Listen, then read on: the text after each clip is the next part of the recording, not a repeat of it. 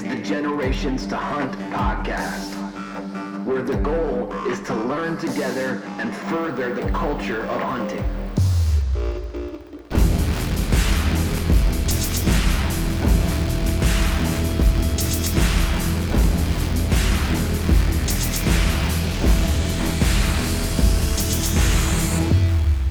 Thanks for listening. Welcome back to the Generations to Hunt podcast. I'm Matt. I'm with Joe today. He's finally back from up north, and we're back from Kansas. And I'm back here with Mike. If you've listened to the last podcast, you'll probably know where we're going to go with this one. But Joe, Mike, how are you guys doing today? Doing pretty good. Drove up from North Carolina this morning to bring your deer back and your antlers and all your hunting stuff. And got back early enough to sit in the woods and see 30 deer, no shooters, a lot of small bucks, and a lot of does. So came right over here. Quite a bit different than Kansas. Well, in 10 days in Kansas, I did not see one doe sitting in a stand. So, yeah, a little bit different than Kansas. Yeah, I'd say so. Joe, you're just getting back from up north with for deer camp. It was shit. Did you see any deer? I did not see one deer this last trip. I didn't see one deer. And then the trip up there, I was up there on opening day. I seen a couple small deer. That's not going to make for a great podcast story. I know. I'm a terrible podcast host. You need to go shoot a deer up there. No. It's such big. It's like true timber, I guess. How north are you going? It's, man, I think I'm like almost parallel with Gaylord, you know what I mean? But, way east, So you're below the bridge. Oh yeah, but Glenny is like Sheboygan, Tawas area. No, it's Glenny is called the heart of the Huron because it's in the dead center of the Huron National Forest. Okay. So it's just there's no deer there. No. The buck poles had 7 deer on it. Bucks. Oh my goodness. And there wasn't one over 110. And this was on opening day. Is this a family tradition to go there? Yeah, I just go up there with my dad. Okay. Did anybody in the group shoot at a deer? No. I'm the only one that's seen a deer. I couldn't do it. I on opening day. Like it's a family. What do you mean thing, you couldn't do it? We just did it for 7 days in Kansas. Yeah, but you had a potential for a monster to walk by. I have a potential of nothing walking by me. And once they took baiting up there down, it killed. Oh, I can imagine. A lot of people still do it, but yeah. Is that in one of the zones where they killed off everything for CWD and opened it up more? This zone actually didn't have baiting because of the tuberculosis. They had the no bait. Did I say it wrong? You did absolutely butcher that word. What is it? Just say TB. TB? Just say TB. Tuberculosis is how it's pronounced, but TB is fine. You're good. TB. TB is way easier. Yeah, TB. So I think they stopped baiting in that county for TB. Probably early 2000s. Yeah. So okay. Yeah, I remember that. So I remember when baiting was allowed down here, wondering why it wasn't. You were in middle school in the middle 2000s. You don't remember that? No, I don't remember when it got banned. I'm saying when baiting was legal, when I got into hunting. There was a handful of counties that you weren't allowed to bait in. Yeah. And it's kind of almost near remember the Air Force Base 3 or 4 years ago where they say you can't eat the deer up there from all that shit in the water? It's almost by that area. I'll be honest, I don't keep track of the up north too much. Oh, well, I guess I know about it. They just said don't eat any deer that are glowing at night. It's all radioactive. Sounds like a good rule of thumb. Yeah, to shy away from that deer. But so to get a little bit back on track, so today's episode, we're going to talk quite a bit more about the high part of our Kansas trips. So obviously, if you listen to our last podcast with Mike and I, it was pretty low, and we didn't see a whole lot. We went over some things to kind of watch out for, and then explained how we didn't see a single deer for 6 days. This is going to be much more adventurous and a lot more exciting, I would have to say, because the last 2 days were drastically different. It's actually kind of cool because driving up here from North Carolina today, I listened to the podcast that we did in Kansas, and it was cool to be able to relive that and think through it a little bit and think about how things changed very, very quickly. Yeah. And another thing is Joe hasn't heard your story yet, Mike. Nope. He's gotten Cliff Notes when we were still pretty jacked up on my deer. So a lot of this is going to be new for Joe. And my deer involves rattling, blind calling, and a decoy, so he's probably going to be very happy about it. No. Yeah, right up Joe's alley. Yeah. I don't believe it. The decoys in this Jeep that he's renting right now. Yeah. Did you just use a doe decoy? No, it's a buck decoy. Oh. It's about it looks like a 3.5-year-old 120, Yeah. which for Kansas is appropriately sized. For Michigan, it's probably a little big. Do you think it would have scared them if you would have used a doe because they're just not used to that many? I can't believe the doe buck ratio is so It was much different. insane. So Matt seen the most deer and the most does. I think he's seen like 10 does through the whole week he was there. I seen And 2. it very well could have been the same group of 5 Right. twice. Yeah. Right. I seen 2. I seen an injured fawn day like 3 or 4. And then the day I take my first shot in Kansas, he was with the doe. Now, that being said, we saw quite a few other does driving around later. But in stands, we only seen a few. Right. Everything changed really so I think we ended the last podcast on day 7 or 8. I forget. So I will say the first week of our trip now blurs together simply just because of how it ended. Well, dumpster fires tend to do that. Dumpster fires just blur together, which is what the first 7 days were. Yeah. I think we're going to pick back up on November 8th. The morning of November 8th. Yep. So if you listen to the last podcast, so Joe, I know you haven't had time because you've been working. Joe's working on vacation, so he needs to get some shit figured out. Yeah. But day 8, we had moved to a new property. Got set up about 10 in the morning, I think. Mm-hmm. And about 5 o'clock at night. So it got later, about 7 o'clock there, even after time change. And after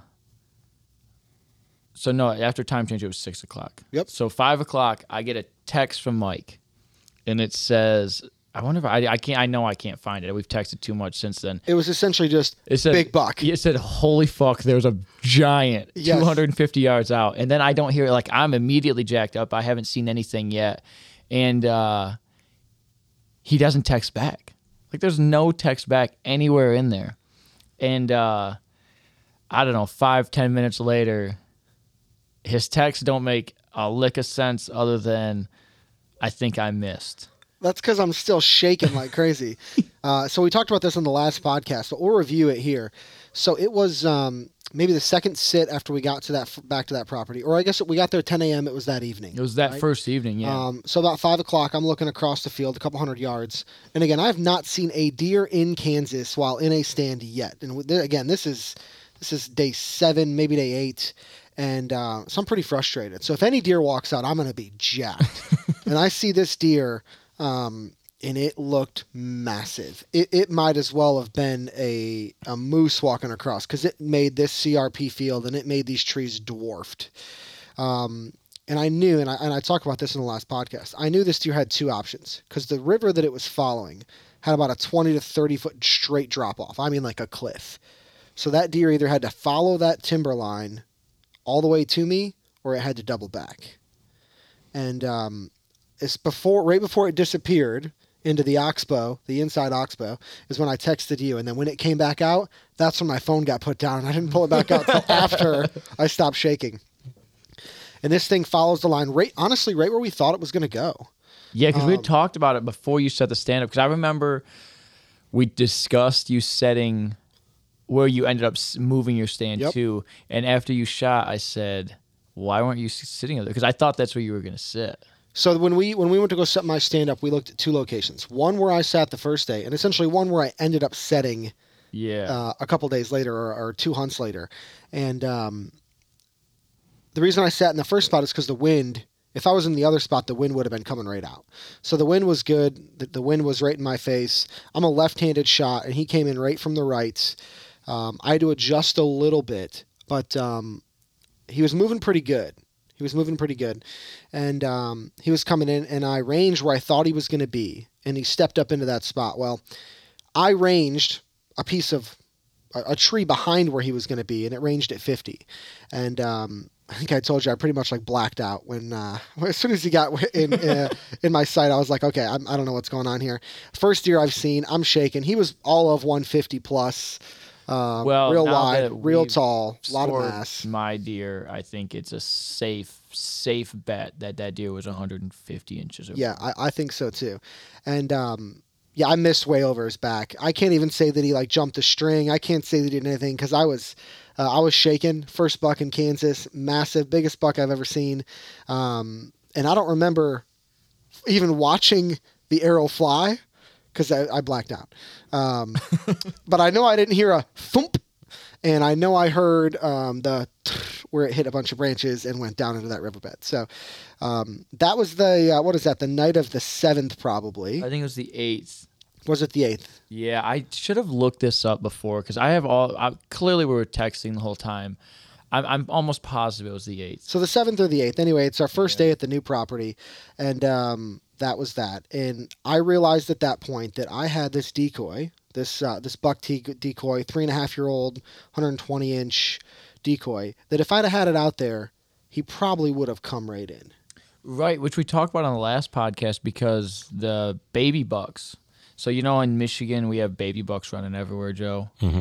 So the baby bucks in Kansas apparently are a lot ballsier than any buck we have in Michigan because he put his decoy up, and these 2.5-year-old deer were like acting like they were going to fight it. I got a video. I'll show you the video before you leave here.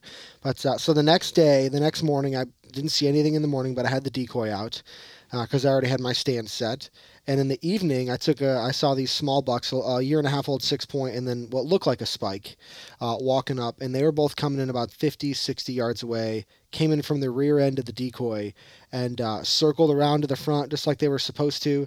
And these two young bucks were like working together, ready to like jump this 120-inch decoy. And they came right up on him, and they played with him for a little bit. And I think we mentioned last podcast, they ran away. I grunted them back into the decoy. They ran away, and I grunted them back into the decoy. So I was messing with these little bucks for probably 30 or 40 minutes before it got dark. So when did you actually move your tree stand? That next morning. So not that next morning. After I saw the little bucks with the decoy, I then moved it after the morning hunt the next day. Okay, yeah, and then it was November. I've given up on dates. At some point, we discussed last time, I get across the creek. Yep. And I will say, we'll get to that in a minute, but even after you missed your deer. So I moved my stand. Yeah. The same, and then the next morning, we were going to move your stand. Yeah, but even after you missed your deer, I remember we got back to the truck, and we weren't even mad, really. Like, we were actually... No, I finally felt like I was in the game. I hadn't seen a deer since then. I was like, okay, there's a big buck in the area. I've seen a deer in Kansas, and I'm in the game. Like, we were a little... I missed an arrow and a broadhead, but I'm in the game. Yeah, like, we were a little disappointed that that you didn't get the deer, but we were happy. Like, this is why we came down here, to get opportunities like this. And then 2 days later... I moved my stand across the creek, and this was... the wind changed, so I moved my stand to the other side of the creek, too. So this is where I had a lot of rookie mistakes. I made a lot of mistakes in this specific part of our Kansas hunt. I make up for it later, but, boy, you're going to laugh at a lot of the things I do here. So, night before... I moved my stand to the other side of the creek. Yep. Which was no easy task. No, that part sucked. I put it on a tree that had a significant lean, but the offset bracket from my XOP made it so it was bearable. Well, then when I got in the stand in the morning, it shifted, and it was like bad. Like it was... You were leaning hard. Yeah, it was sketchy bad. So finally, like I was actually going to just move the stand. And I finally decided I'll just get out and move it down a little bit and see if that'll straighten it out. And it did. And literally 10 minutes later, I look up and there's a doe at 30 yards. So this is the first deer I've seen in this is the Days. second deer I've seen the whole time. And I get my phone out. I start taking pictures of it, taking videos of it, because I'm so happy that there's a Peak deer. rut in Kansas, for those that are wondering. Yeah. And It's not like there's anything following a doe around. well, it gets worse. So I hear a grunt. Okay. So I look. I don't see anything, which Is your bow in your hand or no? No. Not a chance. I still have my phone in my hand because I'm looking at this stupid deer. So, and I hear the grunt. This was that was that morning.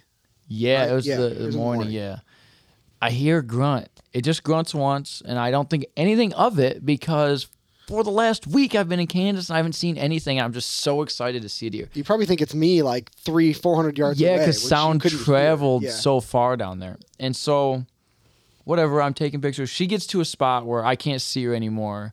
Whatever, I put my phone away and I look over, and 53 yards, I know because I ranged him, is a giant.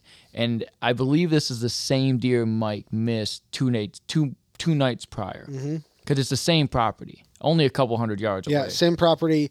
If not, it was a very similar age class and size. Yeah.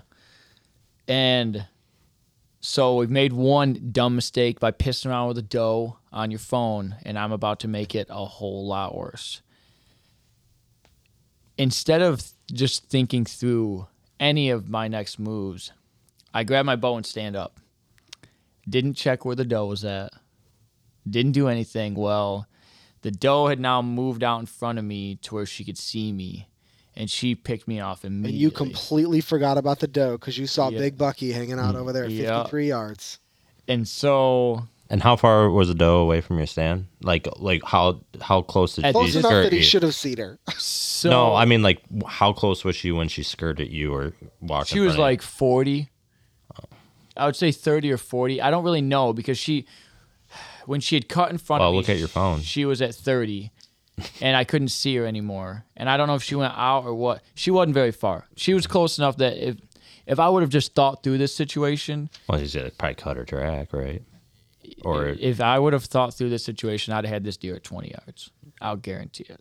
I would put money on it. But it's the same thing on when I saw him, right? We Yeah. hadn't seen deer in so long that we had not had our bows in our hands. We had not been ranging live animals. We were not used to watching animals around us It was- because we had not seen anything. We It's were like just so being frustrated. lulled to sleep and then all of a sudden just boom. Yeah. So, yeah, so she busts out. He doesn't.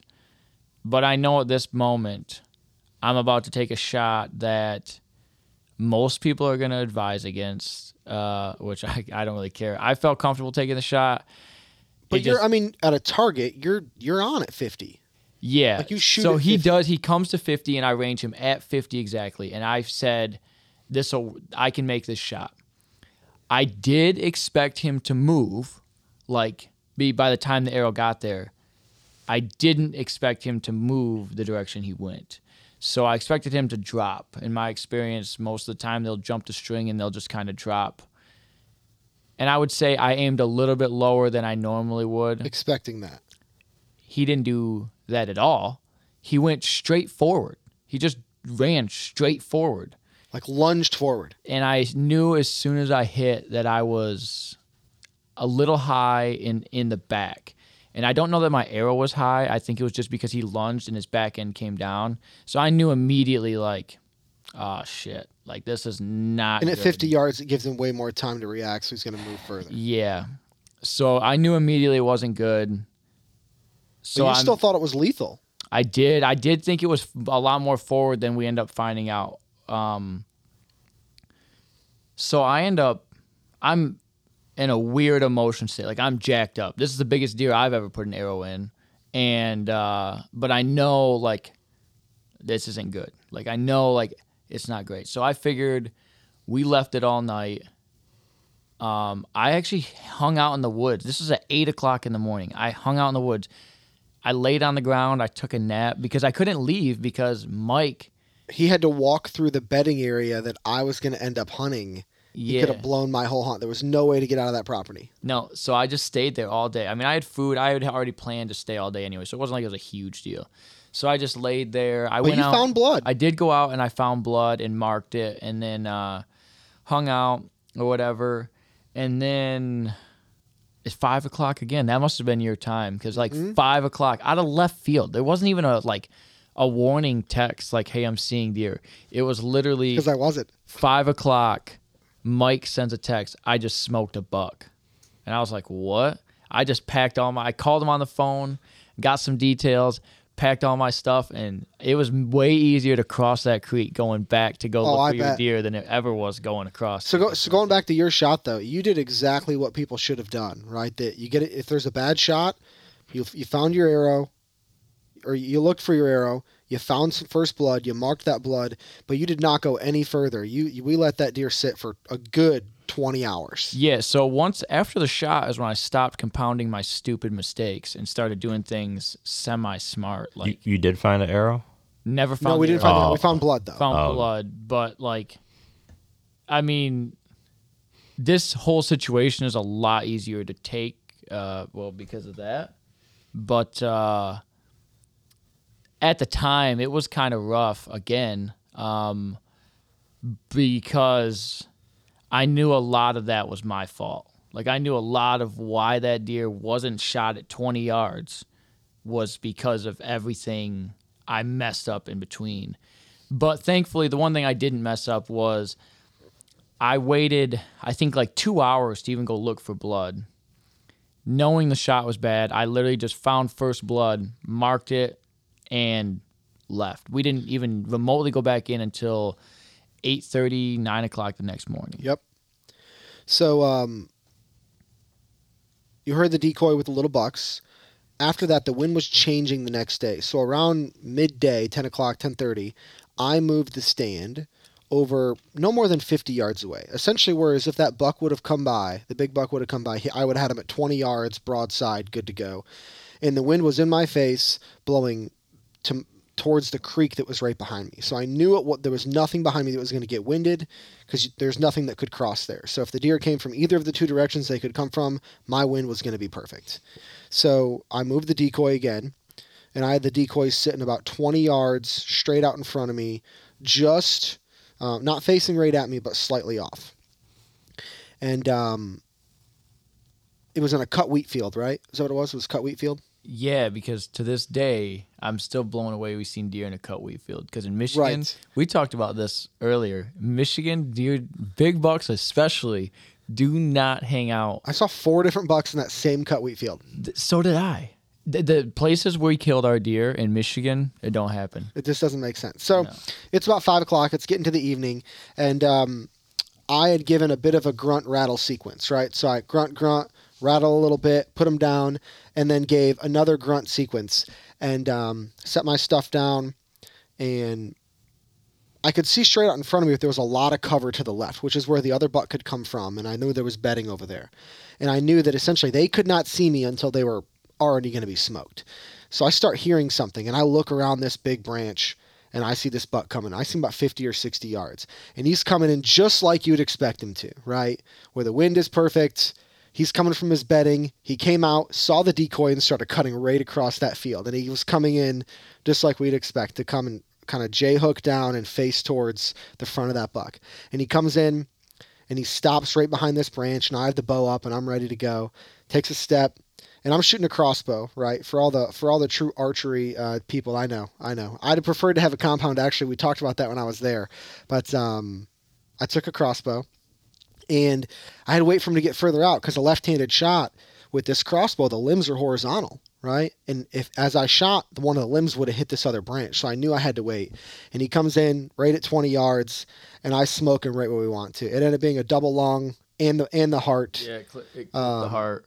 He took off and full pass through, took off down into the creek bottom that I was near the other day. And he probably didn't go, 40 yards, maybe 50? He didn't go very far. He went down a steep hill, which was a pain. I to get know. down. I seen him before Mike did. Yeah. But before we go to finding him, so you're still not a believer in blind calling? No, absolutely not. Really? I mean, I guess after maybe 7-8 days of not seeing shit, I would. Do say, you believe in deer vocalization? Yeah, for sure. I've Okay. experienced that all, but I mean, it's tough for me to do something when I know I can't get away with the properties I'm hunting. So Yeah. if you come to Kansas with us next year, you're not going to try to blind call it. I think it's different if it's private property. Or it's private property that you know you're going to be at versus if it's WeHow or public land where if you blow it up, you just go to the other place. Right. It's not a huge deal. Well, that's what we did. Well, I don't know. Maybe if I'm striking out, well, I'm striking out right now in Michigan, so. But I don't even think. I think it's different there though because like today I saw 23 does and $7. There I saw, while in a stand, $5 and 0 does. Right. So I think with the buck to doe ratio, calling becomes way better because I would they're more say, aggressive. yeah, I was definitely more aggressive in Kansas. And then if you watch the video, you'll see bucks in Kansas are so much more aggressive and so much more apt to come to calling. Territorial. And then you added the decoy in, and it pretty much sealed Yeah, it. what if you didn't have that decoy? I think if I didn't have the decoy, I think he would have come out of his bedding to that edge of the field, looked around, and went right back down in there. Yeah, I think he he did. saw the decoy, and that's what brought him in. Yeah, and he was during rut, and they're kind of all love drunk and all that, so he was just. I think without the decoy in open fields like that, you're not going to get him. Yeah, but I guess I wouldn't. I guess that is blind calling, but I don't know.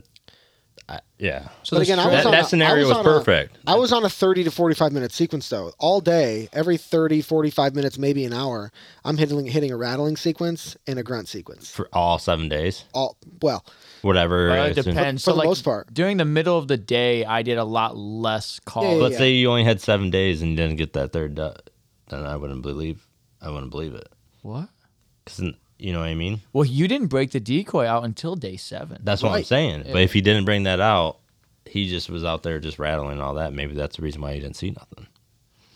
I mean, I guess that's Who the knows? point. But I mean, I'm just saying. I mean, I think any vocalization or any calling, it's just like any humans, right? It depends on the type of mood they're in. Oh, yeah. If they're with a lady, if they're looking for a lady, if they had another buck that pissed them off in the morning, or if they think there's a buck in their area. All of those factors and what their mood is and their hormone levels is going to determine how responsive they are, which is why different types of calling is so different during different times of the season. right. And I guess you didn't call after you seen the deer at all. No, he was on a beeline for the Yeah. buck. I didn't need to. Yeah, that was pretty much, you were able to read his body language and know this deer's gonna walk. I never even got put the binos on him because by the time I looked around that branch, and for those of you that can't, obviously you can't see me because we're on a podcast, I'm leaning back and looking to the left around this branch. He was already coming in, and I couldn't tell how big he was, but I knew he was big enough that I was going to shoot him. And it ends up being your biggest deer by far. Yeah, for sure, my biggest deer. It'll be my first shoulder mount. It's not a huge deer for Kansas, right? We scored it, or I scored it back in North Carolina, dropped it off at the taxidermist. For Kansas, it's not that big, but for me, it's a 2.5-year-old. It was what we went down there for, though. Yeah, my 100%. goal was at least a 2.5-year-old, and I was hoping to get something in the 120s, and it didn't quite reach that. It was just under 115, but again, it's my biggest bow kill. It's my biggest buck, so I was happy with it. I can tell you, we were both jacked up. Yeah. We started tracking it, and there wasn't much blood in that wheat field. If you've ever tried tracking through a cut wheat field, let me tell you, it's not the easiest thing in the world because because it had a little bit of I don't know what that grass is called, but the grass, some of the stems on the grass get this rusty like red color. Yeah. So it looks like it could be blood. I will tell you though, and I've never shot rage before, but on this crossbow, that's what I was using. And when we got up to this deer, the hole in this deer was massive. Well, I will say, once we hit the woods, Oh, it was everywhere. it was easy blood tracking. There was no blood for the first 20 yards. which was all wheat field. But Right. once that deer hit the woods, there was blood everywhere. And Yeah. then I caught a glimpse of the antler, and I said, "Mike, he's right there." You were in the river bottom, and I was still following the blood trail once up on the. once I ledge. seen the antler, I jumped down and I said, "It's right there." And Mike's like, "I can't see it." And no, it's not. And I was like, "It's right." I jumped down in the river and I can see it now, plain as day. And Mike is still up on the hill, like, I can't see it. I can't see it. I was taking my time. I was trying to be slow because I was ready for it. So we walk up on it, and the first thing I see is the hole that rage left. And again, normally I'm a G5 Montec fixed blade, but when I was shooting this bow, I bought a broadhead target, and I could not get these fixed blades to fly right. So, like 3 days before the Kansas hunt, I'm texting Minkus like, dude, what am I going to do? These will not fly right. They're not flying consistently. I don't know if it was the veining on the bolts with the broadheads that were on there, but I said, I'm going to have to go to mechanical, and I don't want to do that. So I went and bought mechanicals and then retuned it, resighted stuff in, and they were flying straight. And I was like, okay, I guess this is what I'm doing. Because I've always been about those Montec G5s. Yeah. Was it the Rage Hypodermics? It was I think it was the Trifin 2-blade, 2+ sure. inch. And it, I mean. I will say the blade he used, this is like a once in a lifetime Rage because we used this again.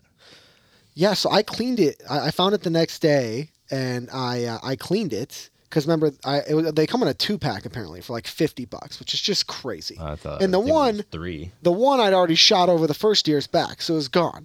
And the other one, and these were the no collar. The other ones that I had a collar on them, and I just wasn't as big of a fan of those mechanicals. So I cleaned it up, and Minkus goes, "I thought you lost this." I said, "Dude, this is the one I put through that buck." He goes, "No way." Yeah, it was clean. No nicks, looked brand new, and was in great shape until you lost it.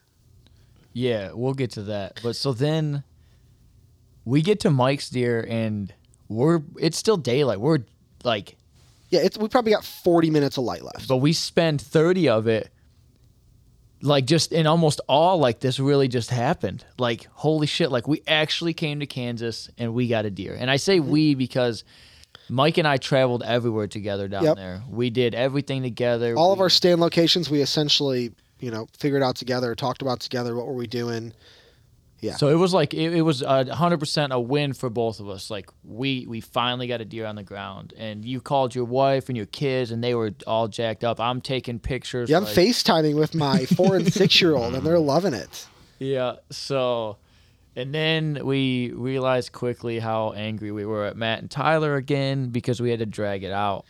That they were supposed to get a deer cart, and they had one on the Facebook Marketplace for like $50 in Midland, and they never went and picked it up. So this deer was down in a creek bottom, and when I say creek bottom, we looked at that hill and we're like, crap. So we had 2 drag straps, and we're both grabbing trees, pulling up there, and I must have fallen down, I don't know, 3 or 4 times climbing up this hill, and it's a steep grade. We're literally on our hands and knees climbing up this hill. And then, once we got it up the hill, it was only a couple hundred yards back to the truck through a cut wheat field. But these deer are big. Yeah. Yeah, they're drastically... It's so weird to think that a deer... I know it's the Midwest, but like 1,000 miles south of us is that much bigger. I don't really know how to explain it. I'd say the best... Southwest. A deer in Kansas, like a 2.5-year-old deer in Kansas, is easily the size of what I would consider a 3 or 4-year-old deer here. Yeah. Based on the 2 deer we took. They seem to be bigger through the hind end, though. Their hind end is just thick. Yeah. I don't know why. I really don't. I mean, they have ample amounts of food source. I will say their winters are nowhere near, based on what I experienced down there, compared to even what we have right here, are nowhere near as bad. So maybe that's why. But the does all seem like babies compared to these deer. The does seem smaller, but the bucks were way bigger. It was kind of weird. So that was a great ending to mine. We loaded it up in the truck, took some more pictures, and went back to the Airbnb, and with the first buck on the ground. And it was interesting because my brother only had, the next day was his last day before they were leaving. Mm-hmm. They only had a morning hunt and an afternoon hunt before they had to head back early. I do have a question. On that river bottom or creek or whatever, did you guys ever use the thermals like this? Did you see how the thermals? Oh yeah, was it crazy? I honestly thought about recording it a couple times. So my store-bought milkweed was money. Before we ended up finding real milkweed. Yeah, we talked about it. We found our wild milkweed for the first week. This was the highlight of our trip. Was the wild, and I keep saying wild milkweed like we it's all found wild. This crazy thing. Like yeah, so we found the natural milkweed, and that was day one scouting. We were so excited. Oh, we saw so much sign. We found milkweed. We're like, all right, this is Kansas. Let's go. We could have a booner down in day one. We were like, dude, we're both gonna shoot bucks tomorrow, and we're gonna go to Nebraska for the rest of the trip. Screw these guys. We are done. We're gonna get a deer in the first couple days. We were like, oh, should we go to Missouri or Nebraska or to Kentucky on the drive back? Where are we gonna go? And then it's like day 6. We're like, I think we jinxed ourselves. Yeah, so I would say advice is don't plan a 13-day trip or whatever, and then have a backup plan to go to another state. I think the expression is don't count your chickens before they hatch. Yeah. So, but one thing, so the thermals in the river, during the day, checking thermals was almost impossible because middle of the day, it was windy every single day. Mornings were the thermals were the coolest to see. Yeah. Because what would happen is as soon as the sun would come out, right, and things would start to warm up just a little bit, you would let that go, and you would see it either, depending on where the wind was going, you would see it go out and literally just raise 15 feet up. And it wouldn't come back down till it was 80 yards away, right? So I'm watching this because the milkweed they talk about for long range wind and thermals. So anything that was within 30, 40, 50, 60 yards, it wouldn't have caught our scent, which is kind of crazy, even if it was downwind. Did you ever try it before the sun came up to see what it did? It just dropped to the ground. It went straight down. Yeah. I mean, immediately. Like the cold is still coming down. Yeah, it's just drawing it down. Like that was why one thing, because this is my first time using milkweed, so I knew about thermals, but I will say in Michigan, it's nowhere near the effect that you're going to get in Kansas, because one thing that happens in Kansas is these creek bottoms. So these creek bottoms, especially on warm days, so I know the day I moved my tree across the creek, you could feel it was a good 10, 15 degrees colder at the creek than it was just up on top of the hill. That's the cool part, though, because if the wind is blowing into these dried up river bottoms, you'll see the milkweed drop because it's cooler, and then as soon as it gets to the other side, you'll see it lift right back up. Sometimes, if there's water in that creek, if it's actually going down, it dies. Yeah, it dies and it just follows the current. Right. Because that's where it's pulling everything. So if it was a dried up creek bottom, it'll pull down and then lift back up and kind of hug the ground through that. In the morning, if it's going into the field, you'll see it just lift up and go away. And if there's cold water running, it'll kill it and just keep it in the creek instead of going to the other side. It's the first time I've used them in that setting, but I'm so glad that I had them. Yeah, I was really happy. If nothing else, to keep me entertained for the first 6 days. Yeah. I mean, I was really glad. I was going to use your milkweed because you had extra. But once we found it, I was super excited. The only thing that sucked is taking those stupid seeds off. Mike, oh my goodness. So this is a sidetrack story, but so we were so excited. Night one, we got the wild milkweed. And just call it milkweed. No, I really like calling it wild milkweed. Wild. Yeah. Not Dunham's bought.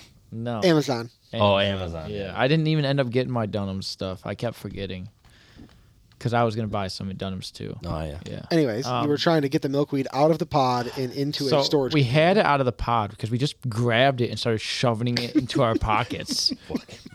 Okay. And there's not, most of it's all dried up and blown away. We found a couple that still had some milkweed in it. Yeah, I'll tell you, Kansas is the place to find some wild milkweed because later on, you're about to hear, like, we went through a field of this stuff. There's still some in my truck in the door. Yeah, but if you ever harvest milkweed out of the wild, they have these seeds on them, and you have to take the seeds off, okay? So I was in the process. I had it all on the table, taking it off. I don't even remember what you smashed down on the table. No, he turns a fan. I turned he's on the table and he's got a bowl and he's trying to pull them all apart. There's just milkweed pile up and it's sticking to your hands and it won't come off. And I turn a fan towards it and all of it just blows all over him. It's all over his face, all over his sweatshirt. It was great. I didn't think it was great at all. I was so I had to imagine SpongeBob trying to catch jellyfish. That's what I'm trying to do with milkweed in our Airbnb after he turns the fan onto it. So that shit was funny though. Everybody else thought it was funny. Everyone did think. I mean, I wouldn't say if it didn't happen to me, I would have thought it was hilarious for sure. But yeah, so the milkweed was that was kind of a neat little adventure on our trip. So it's way different than just in Michigan where you just go out and you just go, all right, wind's coming out of the northwest, we're good. 100%, yeah. But I will tell you what, I used it here early bow season, like opening day, and even in the morning, you could still see it lift 10. Right. It was still lifting 10, 15 feet up. So that gets us to my kill, and bucks down, and the next so that night as we're driving back to the house, you knew that your best chance to get that buck was to do what? Oh yeah, because your buck is already I shot mine. I shot mine the same morning you killed yours. Yep. So you hung out at the base of your tree eating snacks to stay out of the wind. Didn't even get back in his tree stand. No. Sits on the ground. Well, because at that point I wasn't going to shoot another buck, right? Like. But didn't you? At this point, I think. I guess if I had a doe tag, I still would fucking say fuck. He had a doe tag. I wouldn't do that. Still, I was like, what? I did have a doe. I know, but I wouldn't shoot a doe when I had to track a buck. Right. Well, I wouldn't have shot a doe where I was at anyways, just because getting it out of there would have been an absolute nightmare. A buck was worth it. Doe was not going to be worth it. So we get back to the truck, and what do you do? So I've decided, after I've thought all day, my best chance at finding this deer, because at this point I truly believe the deer's dead, is to get a dog. Well, like everything else in Kansas, the nearest dog is across the state. So it's an hour and a half trip. So I get this guy from Texas, and he calls me back. And He's from Texas originally, but he lives in Kansas now. I'm trying to do this fucking math. I'm like, fucking, I don't think Texas is an hour and a half away, but fuck. But he's got a plane. Yeah. So he's an outfitter out there, and he's bringing his buddy's dog because apparently his buddy had to work, something like that. So, all right. And he's got me convinced on the phone, like not only are these dogs good, and I don't want to doubt the dogs, but not only are the dogs good, but like he's tracked deer before. So we bring him out, get him lost. This he has no idea. He must have just moved here. We didn't really ask him. He just moved here because he didn't know really his way. Well, you gave him the wrong GPS coordinates. Okay, I was 5 minutes away, and he ended up taking another 20 minutes because he drove. He just kept. I said, "Hey, you need to stop where you're at. I gotta send you a new GPS coordinates." I'll be honest. I don't know what the hell the guy was doing. Okay. Anyways, we get him out to the property. We get him out there. I told him on the phone, "You are gonna have to cross a creek. It's about 2 to 3 feet knee high. deep. Yeah. We have some logs laid over, but I would wear water boots." Dude shows up in Keens. If you're not sure what Keens are, they're a work boot that are about ankle high. No, these were ankle high. It was a hiking shoe. It's a working high hiking shoe with no laces. It just had the stretchy drawstring laces. So we look at his feet. We tell him at the road, you're going to have to cross this creek. He gives us one dog. This is the other thing that sucked. He brought 2 dogs. Why he brought 2 dogs to this point, I still don't understand, because the other dog didn't even do anything. The good dog, the friendly dog, Olive, hung out with us. She wore me out. Yeah, she was super cool. She was super nice. She was supposed to be the younger of the 2 that was still kind of in training. And the older guy, Blue, the older dog, who they said, "Don't get near this dog. He will eat you alive." Yeah. They were both blue lacies, which is a common tracking dog in Texas. Mm-hmm. So we get him to the creek, and he's like, "Oh, shit, I didn't realize this is what we had to cross." This dude goes knee deep. He tries to step on the logs that we put there and falls right off. And the dog just pulls him right off of it. So he goes knee deep into the water. Blue jeans, socks, and these keys are just 35, soaked. It's 40 degrees out. So he's freezing. So he's pissed at this point. I mean, pissed. For the money I spent, I did not care. I was like, yeah, it's worth it. How much did you spend? $400. $400. Whether lost or found, you find it or you don't, $400. Yeah, it was up front. That's what I've heard from other podcasts and all that. I've heard of dogs go up to $1,200. See, most people we talked to, because we talked to 3 or 4 people, they all said usually it's $250 to show up, and then if they find it, they charge you another $100 or $150. So $400 didn't actually seem bad at that point. Right. Well, and because we thought the dog was, or the handler was Well, yeah, useful. you're more. I guess. It was $400 no matter what. So we get the dog over there. Cross the creek, go up the steep bank, get to the other side. I get the dog to where I have blood marked. Well, because these aren't his dogs, he doesn't know how to talk to him, and the dog just wants to keep looking at the cars passing That by. are 1,000 yards away. Yeah, dog will not put his nose down. The other dog was, I wouldn't say the other dog was a lack of us knowing what we were doing, but I didn't pay to track the dog. I paid a guy to come track the deer, and the other dog at times seemed like it was on it. Olive, yeah. But the lead dog, who he kept making us want to be in front, had no intentions. You guys were in front of the dog? No, we were behind. He took Blue, the more experienced older dog, the mean one out front, and asked us to follow behind with Olive. Yes. Oh, okay. And Olive at times seemed like she was on the dog, Like, 'cause or on the deer. Blue's walking head up, just like looking around, all lackadaisical, and Olive nose down to the ground, and you could tell she had some scent. Mm-hmm. Or smelling blue? Well, maybe. Well, either way. So we track for 30 minutes, and this deer, his dog, goes down by the creek, turns around, and comes back up to the field. And I went, no, Nope. there's no way.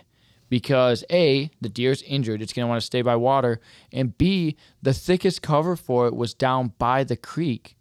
Wouldn't come back up to an open field. There's no reason for it to have just randomly come back up to an open field. So he circles back around. No, we go back. Yeah, we go back. We go back to where the first blood was again. And the dog pisses around with the cars again. And then I step in a huge pile of dog shit. And then finally, that dog gets down. He gets on the scent, and once he gets out of the field, you could tell the dog was on it. Like he could. He was pulling this guy through some thick stuff. It was great. I almost felt bad because the stuff this dude was having to. He had to cross this creek. This dog was pulling him through. Man. But then you remembered you paid him $400 and you didn't care. Yeah, I didn't care. So then, this is, I guess I am going to have to backtrack a little bit. So, when the road we were on was not like a normal road, it was almost like a 2-track. One side of the road was private, the other side was WEHA. The guy stops at the road, makes me get out and goes, "Is this WEHA?" I said, I'm explaining to him, this side is, that side is private, this is a road. Now we're gonna get a ticket if that's WEHA. We're gonna get a ticket. The road we were on, he was concerned was a private drive and not an actual road. And I'm like, there's a street sign right there that's clearly the same as every other main road in Kansas. Like this is a road. It was an intersection. Just one road was like, I would say more of a. One was a maintained road, and the other one just looked like a 2-track that wasn't highly traveled. So, back to where the dog finally gets on it. He goes up, goes down. He literally yells up to us, "The dog wants to go across the creek." Well, that's because that's probably where the goddamn deer's at, so you should probably go. No, he doesn't do that. He comes back up. We're on the private-public line. Tells us to stay there, crosses it with the dog. Now, we don't have permission. On the private. Yeah, we don't have permission to do this, but he's worried about getting a ticket back on WEHA. I was like, well, whatever. So we stayed on the public. He walks around for 20. He follows the creek through multiple oxbows, probably 500 yards, maybe. He comes back 30 minutes later, and he says, "I got some good news and bad news." So I wasn't really sure what to think. I was like, well, what did you think he was going to say? Because you thought the same thing I thought. I forget now. I want to say I thought he was going to say, "I found your deer, but so did the coyotes." Yeah. They ate it up. Yep. Yeah, you're right. Yeah, we did talk about that, which for me would have been okay because that's what we kind of expected. No, there was no good fucking news in this story. He says, you get to keep hunting. That's the good news. Yeah. And the deer is still alive. How's that good? The good news is he gets to keep hunting. Yeah. Yeah, I just had 9 or 8, whatever, 7 days of getting my ass whooped. Right, can't and then wait to get back. I spent $400. But he actually, the good news is Did the you tip deer's him? alive. Yeah, he says the deer's alive. Fuck no, I didn't tip him. Is that customary? Oh, yeah. I feel like if he would have found the deer, we would have considered that. But Yeah, either way. Well, if you would have been like, "I'll technically- give you a tip," he was like, "All right, I found your deer," and No, it's dead. So anyways, Go- he finds he finds jumps the deer. actually. He jumps the Oh. deer. On the other side of the river, like the dog spooked like it. where the dog had told him it was going to be. And he says you hit it in the back hip. I thought I was up farther than the back hip. yeah. Like hind quarter, all muscle, all soft. So it made me feel less shitty because I didn't think it was a lethal shot. The deer was going to live. I didn't think that it's going to die. If it gets infection, maybe. What sucked was the terrain would have made it very simple, I think, with the wind in our favor, to sneak up on it again. if that deer would have been on public in the same way and it bedded down, there I was think a lot we of could- CRP. We definitely could have got on that deer. Yes, but we couldn't get a hold of any landowners. We called We the didn't want to DNR, trespass. and we did not want Wait, that game warden never called you back. Game warden never. The guy at the bar called him, never got a hold of us. So game warden probably wasn't a huge fan of out of towners because he never got back a hold of me. So Well, he's probably we dealing knew- with a lot of other We shit. knew we never though. crossed the road, and we knew we bedded down in there, but we didn't want to trespass on these people's property. right, which would have been easy to get away with. There's no houses within. 5 miles. Yeah. Right. But ultimately, it was, I guess, the Ethics. ethically right thing to do. Like, I wouldn't. I didn't- struggle with that a little bit because morally, I would have liked to have put a shot on that deer, or liked you to take it to make sure it was a clean kill, and it would it wasn't going to die from an infection or something later. Right. But then also there's the legal aspect.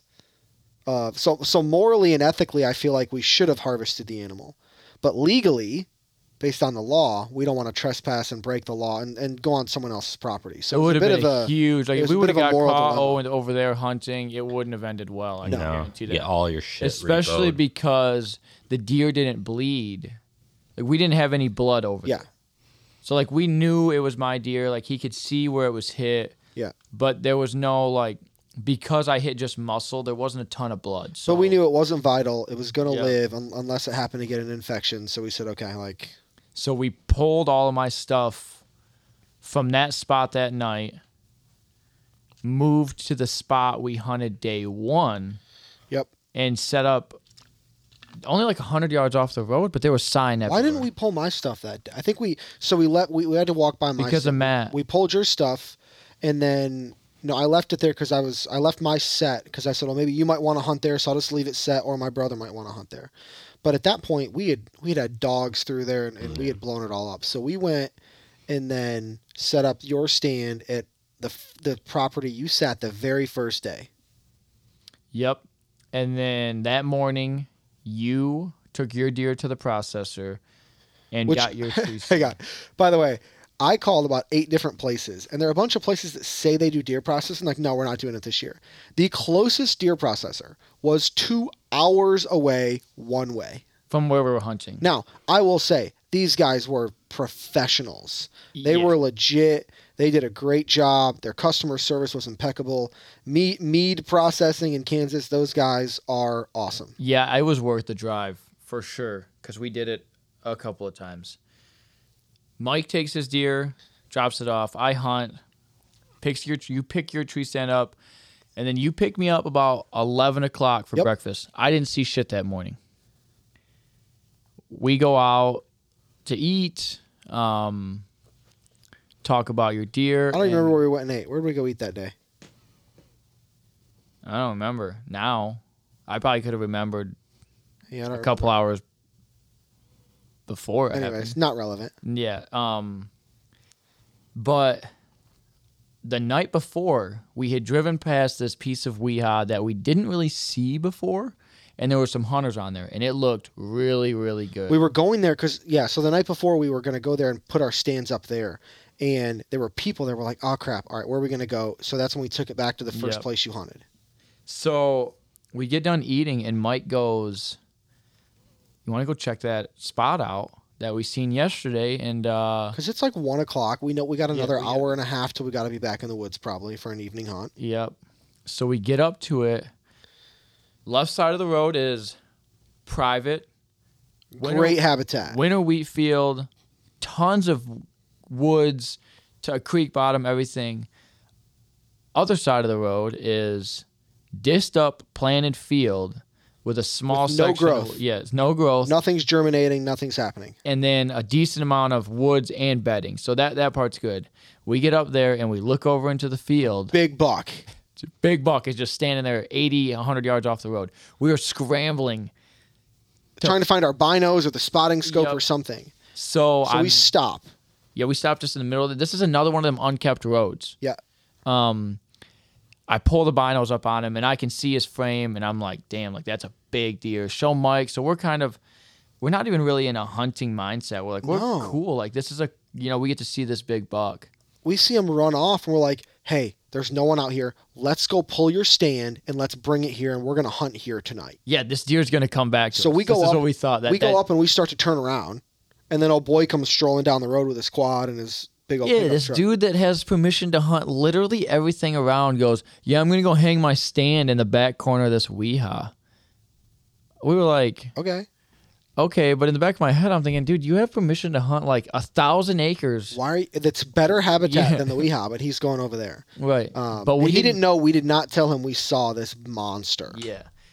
But to this point, I've thought about this since this. I still have no idea because I remember telling you to take a left up here. So we got up to the end of the road, where the road came back to the main, because we turned around, we saw the deer run off, and we saw him kind of slow down.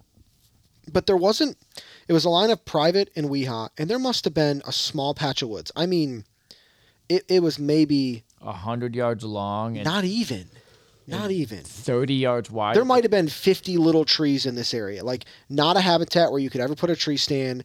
No resources around it. What didn't look like great bedding. Not an area that you typically would think whitetails. Like, if we drove by there or looked at it on a map, we'd be like, yeah, we're not going to go over there. We wouldn't even consider it, right? But these deer we see kind of go over that way.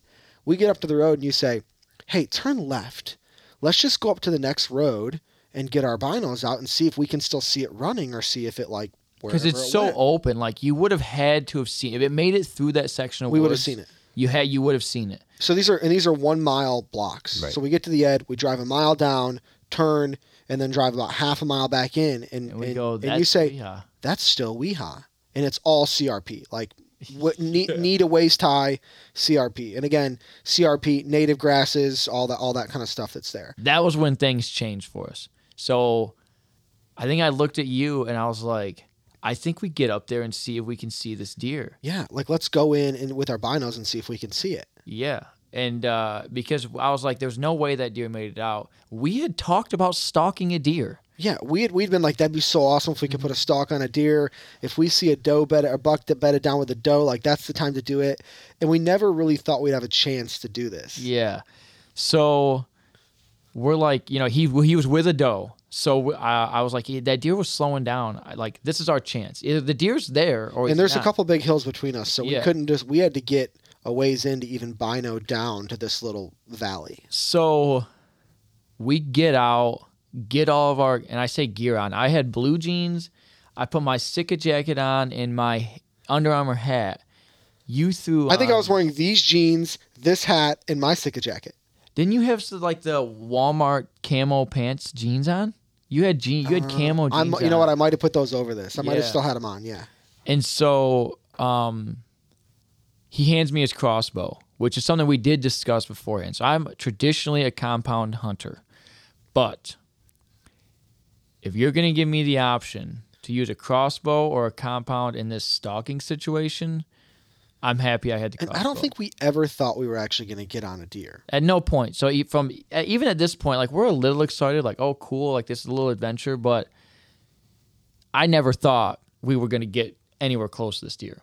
So we walk, and I say we walked at a very fast clip. Yeah. Like we covered What ended up being about 800 about yards. 800 yards. And we get to about 170 yards, and I bino those woods where I see the deer slowing down and just catch him laying down, just catch his antlers laying down. And me and Mike looked at each other like, oh, shit. I never saw him at that point. I never got my binos on him. But I did. Yeah. And we immediately, it was like, we've got a chance now. Wind was in our favor, and it was really windy, so we could get away with some There noise. was a lot of noise from all the grass blowing around. And we, I think, stood there for 10 minutes because I had to collect myself. Once I seen the deer, I was ramped Like we up. thought he skirted out somewhere. We're like, okay, this is like, there's no shot in hell we're gonna see this deer. Yeah, I was like ramped up. So Mike's like, calm down. Like, what do you want to do? There was a little. The problem was we never saw the doe, so we didn't know where the doe was bedded at. If the doe is gonna bust us to get to the buck, right? So was it just one doe? Was he One just, doe. Was he he was locked down? locked down with her, yeah. Yep. And again, when we saw them, they were out in this dissed up field that they had like no ag, no cover, no nothing. They had There was no reason to be for there. that deer to be there. None. Other than When you originally seen it. it. Right. Yes. Okay. I mean, other than So this sheer patch fate of at woods this on point. one side is dissed up field with nothing. I will The show other you. side is all CRP, like So for 1,000 acres of CRP. people at home aren't going to get to see this, but I am going to show you because it's one of the crazier things I've ever seen. First off, I got to figure out how to use Do it. you think he got bumped from somewhere else, or No, he what we dogged found the doe out of there? what we found is all that CRP was there, and then there was a deep cut where there was no trees or nothing, where it looked like it was cooler and they were bedded down, and they just happened to get up to graze a little bit, and we pulled up with the truck, and Yeah. we bumped them essentially with the truck, and then they bumped back to that little wooded area. So this is what we're talking about. This is where that deer was at. Doesn't make any sense. Damn. So we get to 172 yards. I got my rangefinder. We both got our binos. You're holding the crossbow. And at that point, we said, okay, what do we got to do to get there? We got to get low. There's a couple small shrubs here or there. What are we going to do? And I said, I think we can keep walking further. And he said, no, I think we need to crawl from here. We did. I think we like slow like kneel crawl like 20 or 30 yards. There's like Yep. a little tree, and then I just kind of got too nervous. I was like, So the next part of the story, it didn't feel this long, but the rest of the story takes about 2 hours of crawling the last 150 yards. We crawl only when the wind is moving. So there was a couple things that happened. So one thing that happened that I didn't expect was it was 45 degrees, 20-mile-an-hour winds, and I was crawling, and I got so hot. With the crossbow, like trying to move the crossbow in like one limit at a time, very, very slow. So, like, we literally only moved when the wind blew. And,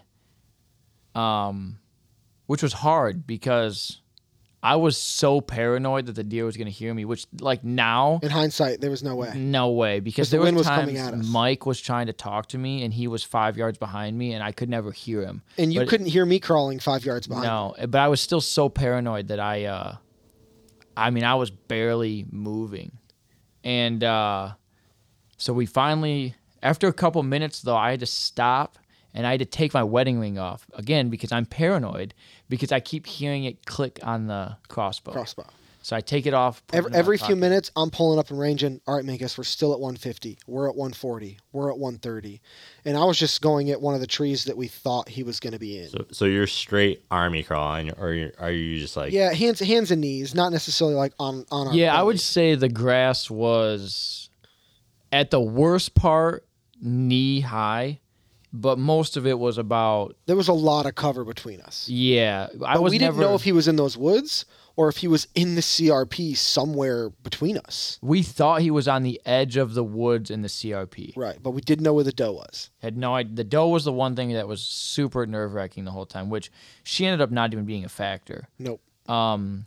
So we crawl, and we crawl, and we crawl. I take my hat off because I'm sweating. Well, then we get up there, and we're within 50 yards of where we think the deer might be. And all of a sudden, we went from not having a deer trail or anything to like this, like everything is matted down. Like I can move through this so much quieter than everything else. And I get up into it, and this is probably the first time I've looked back at Mike in 30 minutes. And I look back because the whole time I'm trying to find the deer when we get up there. He's like barely creeping over looking. And so what Minkus didn't realize is I stayed back a little bit and I started taking pictures of him crawling through the grass and videos, which I think you had a chance to see some of those maybe. And you guys will probably release them on the Facebook page. And I was kind of standing up, crouching just over, and I'm binoing and I'm trying to get his attention. I'm snapping at him. I'm like, hey, Minkus. He looks back texts at me. Which is funny because I was getting texts the entire time, so I didn't even think like, oh, Mike is texting me. So I didn't even think to check my phone. Right. But you were getting worried. You were ready to blow it and stand up and be like, I don't know where this deer is. Yep. So if I would have been alone, I would have ruined this hunt at 50 yards because I would have stood up because I couldn't see the deer. So I thought he skirted So out. you were at 50 and I was another 20 yards back probably trying to get eyes on it. And I turn around and he goes, I see the deer. And I literally about flipped out. You should. His face just went white, eyes lit up. He's like, "Oh shit, this is for real. We're about to do this." Yeah, it was different. So then, I keep eyes on him. The whole Mike time. doesn't move from his spot at this point. So how far are you from the deer? You. At this point, I'm probably, realizing now we were probably 70 yards. What we because thought was going to be 40 or 50, but he Yeah. was further in than we thought. But so now I'm actually at better. And he's way in the woods. Like we couldn't have got a shot at him where he was. He was way in there, laying down, and all I could see were some antlers moving around back and forth. And how far is a comfortable shot with your crossbow? 40 yards. I would have taken Yeah. a broadside 40-yard shot if I would have gotten it. They say these crossbows can shoot 70 or 80, but I wouldn't shoot anything past the 50 that I shot at the one. But in that scenario, stalking like that, 40 was what we talked about being the max. Yep. But early on, we were getting a little bit antsy, and I said, Matt, Minkus, it is 2:00. We have like 3 or 4 hours. Yeah, we can take as long as we need to get this buck. We can move a foot every 10 minutes, and we can cover this ground. Which pretty much was what we ended up doing. Right. But so then he sees the deer, and now I'm in what I think is better stalking area. Everything is matted down for me. I can move through it a lot easier. The only thing that is in between me and this deer that ruins my whole time is the goddamn milkweed pods. So I'm not The sure. stems on that are super thick, really loud, and they snap like dead branches. And then the pods themselves have little hooks on them that attach themselves to you. So you'll catch one and not realize it and then pull it and snap it. So what I was doing was like pulling them from the bottom and then trying to just move them behind me. But a couple times he's moving them like over his head. And I'm still back here looking. So at this point, he's disappeared down this little deer trail. And I still got the binos on this buck, and he stands up. And he starts skirting out to the edge of the field. And I'm trying to get Minkus's attention. I'm like, dude, he's up. He didn't look back at me once. And I'm like, I don't think he sees him. I don't even see Matt anymore. What's going on? Where's he at? And you're still crawling. Yeah. So I get up to the edge of the field. I'm like within from, I don't know, this table's what, 3 feet? I'm within this table length away from the edge of the field. Thankfully, there's still tall grass. There's a screen in front of him, essentially. Yeah. And I set the crossbow forward and look up, and he's 40 yards away, broadside, looking right at me, and I almost shit my pants. Well, you thought he seen me and spotted me because you knew I was standing up. And Yeah. then you looked back, and I was under so much And- cover he couldn't see. Yep. So when I looked back, I didn't see Mike, but I'm just stuck in this awkward position for what seemed like an eternity. I don't really know how long it was, but it seemed like forever, and the deer was just like looking at me. Well, then he decides to look back and like scratch his back. And as soon as he does, I just move up, click the safety off, and now I'm in a sitting position where I'm good to go. Then the deer He's brushing his antlers all over the trees. And definitely sees me. There's no doubt in my sees mind. something. He knew that we were there. He didn't know what we were, and he did not deem us as a threat to life. I think he deemed us as he thought we were another buck. The way he acted, he was thrashing his antlers like in the trees, and he was coming like right at us. At one point, we thought he was really alert, and we were like, "Oh shit, we blew it." And then you get that little like nice little tail swish. We're like, "Okay, he's actually like he's still okay, right?" He's in his body language changed a little bit. Of he's just like wondering what's going on. Yep. And I didn't know that you had eyes on him yet. and I seen him walking towards through the binos, and I'm like, he's gonna bust us. Matt doesn't see him. He's not ready because I didn't know where he was. Yeah, I was thankfully ready. And he just keeps walking closer and closer, and like I can see everything, right? Like I can see when that deer looked at me and I got to look at his rack, it was just as big at 30 yards as it was when we first see him in the field. And now I'm trying to just keep it together, and he keeps coming closer and closer, and he gets to 20 yards, and it ended up being closer than that the next day. He was maybe 15 yards. Yeah. And I decided head on, facing this you. deer is not going to turn broadside. My only shot is going to be to shoot it face on. If I was straight whitetail adrenaline, yeah, round hunt, like let's so go. I'll tell you, if I was in a tree stand, I had no way I would have taken this shot. On the ground, I A, had watched enough whitetail adrenaline movies, and B, knew I was going to hit enough. If as long as I hit my shot, I was going to hit enough. And he was close enough that I knew I was going to hit my shot. And his chest is thick enough that there's plenty of things to hit right there. Yeah. So he kind of stops, and I just kind of lean up a little bit so I can shoot, put the crosshair on him, and release it. I thought I stood up immediately, but apparently I did not. Apparently it was like a good couple seconds before I stood up. So I heard the crossbow go off, and I seen the deer take off, but I couldn't tell because I didn't know he was ready to shoot. I didn't hear the arrow hit the deer or the bolt hit the deer. I thought it was just it going off, and I was like, "Did you hit him?" He goes, "Oh yeah, I smoked him." Yeah. So then the deer had jumped back onto private, and then come back around and jump back onto Weehaw. And all I hear Mike is, because I'm looking back at Mike at this moment, all I hear Mike is go, "Oh yeah, you hit him." And I look back, the whole front of the deer is red, gushing. And then he like stops for a second, and he like breathes, and it's like someone took a bucket and just was pouring blood out of this deer. Now, if we were like, this deer's going down. He's going down right there. I will say, he's stumbling. Yeah, if there was a learning moment here, don't ever not expect to do the unexpected. So we did not expect to crawl and get within 20 yards and get a deer. No. So Mike says, when we were at the truck, "You want me to grab another bolt?" And I said, "Nah, we're not going to need it." I was wrong.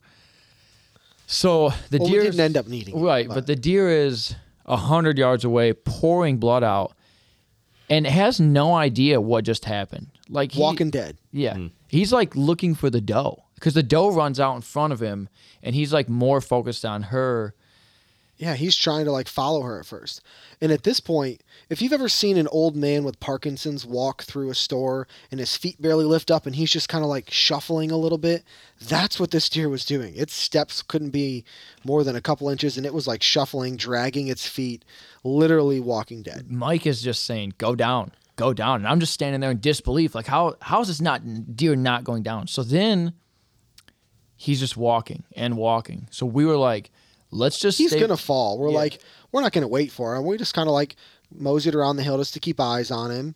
And he goes over a hill, and we get up there, and we're like, where the fuck did he go? Yeah, he's gone. We're standing there like, there's no way that deer made it down there. And then I happened to look over and watch him bed down.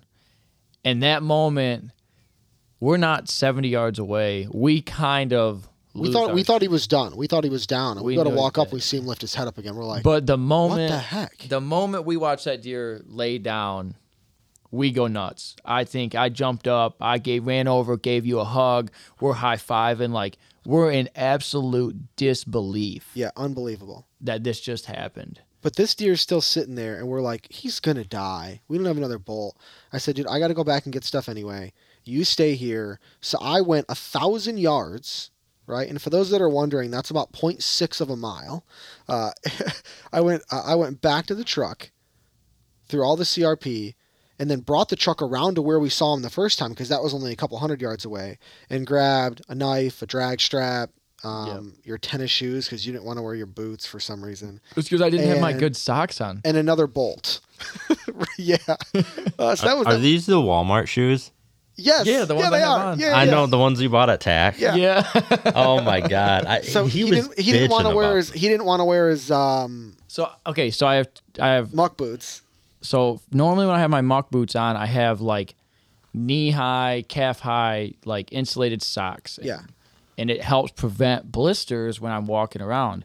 Well, I didn't put these on. I just had normal like white stained up Nikes. And by the time we got done crawling through the grass, chasing the deer, or not, following the deer, the deer walked like 500 yards from where we shot it. Unbelievable. Yeah. Impressive animals. Yes. And I had a blister going, all right? I didn't have, what's the tape we talked about on episode? Leuko tape. I brought some with me, by the way, because we use that in our therapy clinics all the time. And so I was like, you need to get my shoes because I'm not dragging this deer out with these boots on. So he does all that. By the time I get back with the backpack and the bolt and his Walmart Yeah. tennis shoes, the deer's done. Yep. But I still hadn't walked. Like I'd walked up to close enough to get a picture, which is that side view picture I'd sent you on Snapchat. Had not lifted the deer up. So when Mike comes back, we You don't realize the mass until you put your hands around this deer. the deer, I will promise you, did not get any smaller when we walked up to it. And It didn't get any smaller when I brought it up here about a couple hours ago for you to see it. no. So I remember I pulled it out of the grass and just looked up at you like, oh wow. You were in complete disbelief. You were like, Yes. "There's no way that just happened. Yep. No way." Like even retelling the story. So like And at this point, he still doesn't know that I've been taking pictures the whole time of him Yeah. crawling through the grass. Yeah, and I mean, I'm sure anybody that's listening, I'm sure Joe, I'm not sure, you could clearly tell that this was a moment of that I guess I kind of have dreamt about. Like, I think I've told you, we've discussed parts of this story since I shot the deer, and I'll probably continue to tell it. The whole thing for me was a little bit of disbelief. You may shoot bigger deer in your lifetime, but that experience of going 800 yards, spotting it, bumping it with a car, 800 yards, and then crawling over 150 yards on your hands and knees, Yeah, I don't. and having this deer get up and walk straight at you. I don't know that I'll ever beat that. That story is amazing. It's really a story I'm hoping helps convince Joe. Joe's over here thinking, "Yeah, but you should have had your compound." Yeah. How many times have you thought, "Well, it was a cross gun," It's a 7. which somebody actually said to you on one of the Kansas pages? "Oh, were you using a cross gun?" Yeah, I'll be 100% honest. So I'm not opposed to crossbows. Obviously, I would not say I'm a crossbow hunter. I love my Matthews. I am still 100% convinced. Without the crossbow, I don't get the deer. It was the best weapon to use in the situation we were in. Fact. It gave me the best Best odds. chance to harvest this deer, for sure. But yeah, I remember. So when you were gone, obviously you don't know this. So when you were gone, I don't know that the deer's dead, but I know the deer is done. not getting up. Yeah. So I'm in full celebration mode. I'm calling people. This is a shot that technically we probably should have been like, let's give it 30 minutes. We'll walk up on it. It'll be done. But it was walking dead, so we assumed it was going to be done right there. And so I'm like just leaving it alone, but like I'm calling Lindsay, like I'm calling. By the time I got there, you'd called Lindsay, you'd called Brady, you'd called Tyler, you'd called Joe. I called Matt Wager.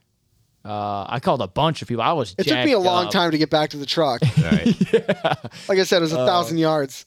I mean, I was jacked up, and at this point, I didn't even know how big the deer was. I don't even remember what I was telling. Which we people. did just score before the podcast today, so we'll have an update on that. Yeah. So, I mean, I don't. There's really not words to describe the whole.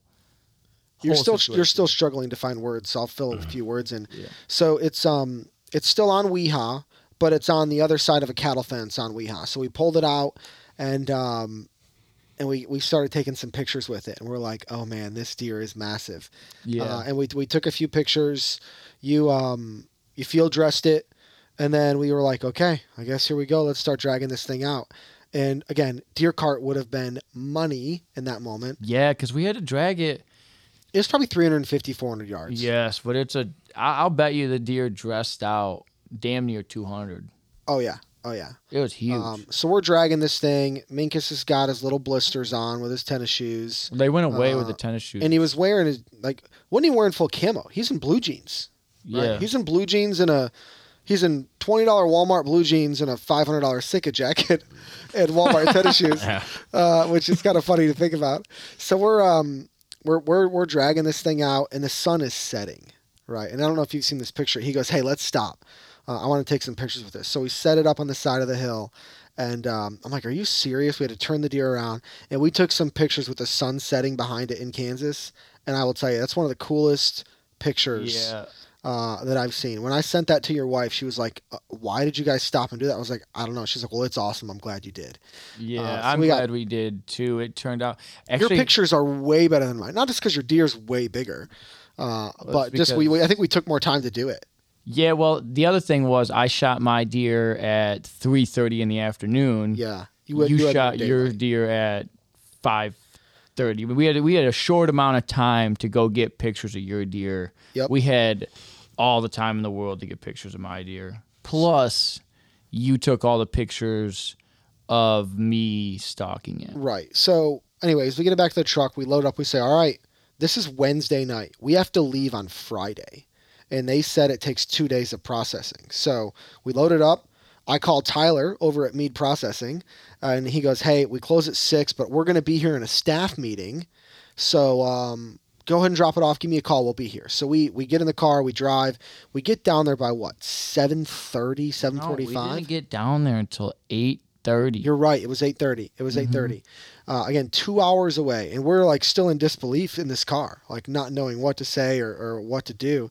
We get down there, and we were great. They were great. We walk in, and they have a staff meeting. They're drinking Bud Light, Coors Light. In their staff meeting. It was awesome. And we said, "You know what? We wish, like, I dropped my deer off that morning." And I said, "It would have been cool if we took pictures together." He goes, "Well, I can pull your cape out." So he pulled the cape out. I dumped the deer off of this like cart they had to help him drag it in there. Oh man, I felt like such an idiot. They pulled the stuff out of the freezer. They let us take pictures together. He took pictures for us. Yeah. They were great. Really, really cool place. And then we drove back to the house, and still massive disbelief. This is the day. This is like the next day after my brother and our other friend left. We texted them just pictures of the deer, and they were like, "Wow!" Like that's really, I guess, just how fast things change. We went from nothing. Like, wow, we wasted $550 to come to Kansas to see nothing. So at this point, that's Wednesday, right? We don't have to check out till Friday. The deer's not going to be ready till Friday. We're like, well, what are we going to do tomorrow? We're like, well, first of all, we're going to sleep in. That's the first thing, right? Because we've been getting up at 4 o'clock to drive an hour everywhere we're sitting. But your stand was still up at the other property. Yeah. So we said, all right, why don't we do this? Let's go, and we will. We want to go back out and look for the arrow because we couldn't find the arrow. We didn't look that hard. We didn't really look that hard. Real quick. So where'd you hit the deer, and then where was the exit one? So funny story. You just told me the story. Well, but so the entrance was right here. Sternum? Right in the sternum. Off, what is it? Would have been the right side. So right side, just off sternum, just above essentially the what us in the medical world would call the manubrium, or the part of your I'm just going to make it 100% clear. There is a slim chance that the people listening to this podcast have any idea. 0%. Whatever. What did you call it? Manubrium. No, what a manubrium is. Anyways, center mass, just off to the side, but didn't hit the heart or either lung. No. So it did. One thing that happened is it did something I didn't expect. I expected fully that bolt to go in, clip an artery, clip a heart. We thought we were going to be cleaning out some guts for sure. Because it was straight head on. What it ended up doing was it almost hit and deflected back. And then... you don't think it hit that sternum, do you? No. It didn't deflect through the sternum. It went through, and I think it caught the inside of the scapula of the shoulder. Yeah. I think he might have been quartering a little bit, and it caught that scapula, and it essentially caught the front artery coming right off the heart, and that's what all the blood was gushing from. Yeah. So Because it was spraying. again, lesson learned. Like, there's probably going to be people listening to this are screaming at me for taking that shot. No.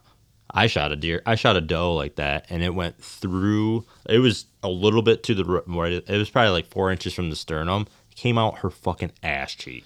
The reality is, there's no way, if you hit it center mass, there's no way that deer does not die. No. Because you're either hitting, there's not dead space in there. People talk about dead space. There's not dead space. The lungs are inflated. So You're either going to hit a heart, a lung, you're going to hit the heart and the lung and guts, or you're going to hit a major artery. There's no way that deer And doesn't if die. you're eye level with it, I So would that's say, what I'm saying. Eye level is the key here. You You're- can't- If you're in a tree stand, oh hell no. I would not ever in a million years take this because you could miss and hit him in the head and wound him.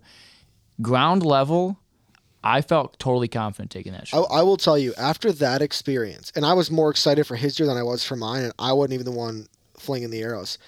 I see why whitetail adrenaline and the hunting public guys do so much ground hunting, because the amount of literally when you're in a tree stand, I had 20 seconds of adrenaline.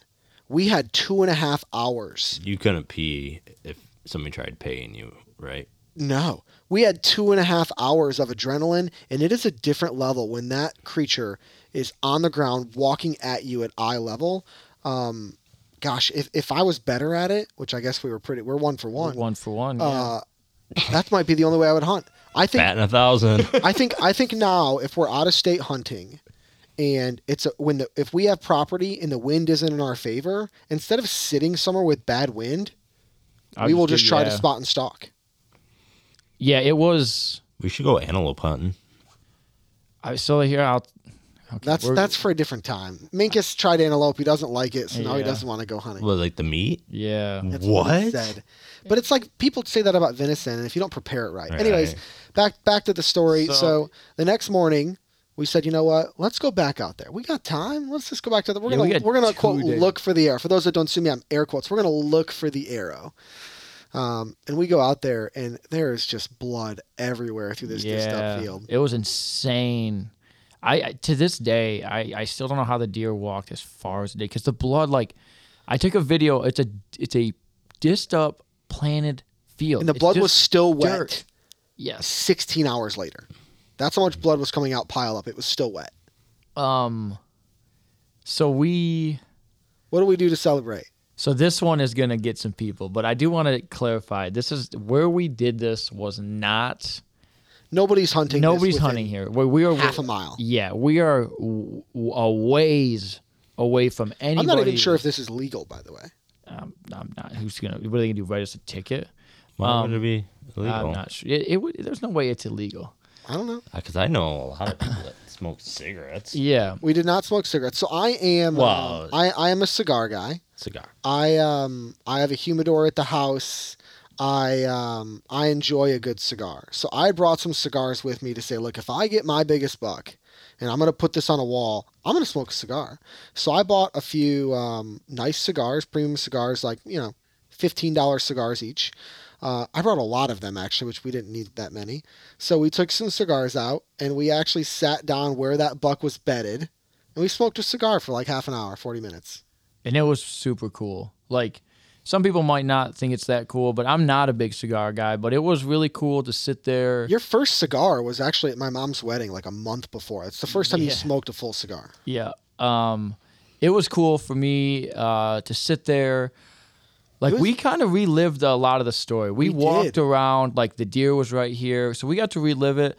But we got to relive it, It was without. like nostalgic. Yeah, we got to do it without affecting other people because of where the deer was at, where everything was at. Like, there's no way we. And this is middle of the day. Like this Yeah. was after 10 o'clock. There's no way we negatively affected. Like, the guy that hung his tree stand was a mile from where we were pissing around at. And it was almost like in honor of the animal, right? I mean, Yeah, it was like the story, everything. It was. I don't regret it at all. In fact, I'm still super happy that we did it. To go back there. We didn't find the arrow, by the way. Yeah, so now I'm out. Now I'm out 2 bolts and both of my Rage. But that Mechanicals. bolt is the exact same bolt he shot his deer with. Yeah, same one. Yeah. But yeah, it was cool to go back and. So there was no exit wound. Yeah. Really? When he jumped the fence and then came back around, we think it. Because blood when was I pouring out, we seen, think it it fell out just the front stuck somewhere. in there. when I seen, We think it fell out the front somewhere, and we just couldn't find it. when I seen him after I shot, I seen the fletchings into the deer, but after that, I was useless. Yeah. So that's the story. We pick up the deer, a lot of meats. I had a couple coolers. We had a big tote, and these guys bring out just massive amounts of meat. Far more meat than we thought we would. Oh, for sure. And we're at this meat processing place, and we're picking up our stuff, and they bring out our racks, and we're both jacked. And dude walks in with a 184-inch just stud. And proceeds to tell us that it was his number 3 deer. And then shows us pictures of the 190s and 200s that are on his property. Yeah. Jesus. Yeah, he was. I just want to make clear, was hunting private property, but the same habitat we were in. It was like Yeah. CRP because he showed us a video. A buddy of his had shot 100, and this shot That wasn't his biggest deer, by the way. Yeah, his biggest deer was 197 inches, I Yeah. think. His buddy shot a deer Monster. at 70 yards front facing. I wouldn't have taken that No. shot. 150 With a buck. Raven. He's Yeah, oh, he's yeah. all about his Raven. Yeah, I No guess I offense can't. to the Raven fans. Yeah, but so it was kind of cool. Like he was showing us some trail cam pictures of deer that to him seemed normal, but to us were just astounding. I mean, I don't even know how to explain. Like I have a picture of the rack, but it doesn't do it any justice because there's not much to compare it to in size. Because you're just holding it out. Yeah. But it's huge. Like to hold a 180-inch deer, like I thought mine was big, and mine is big, but Yeah.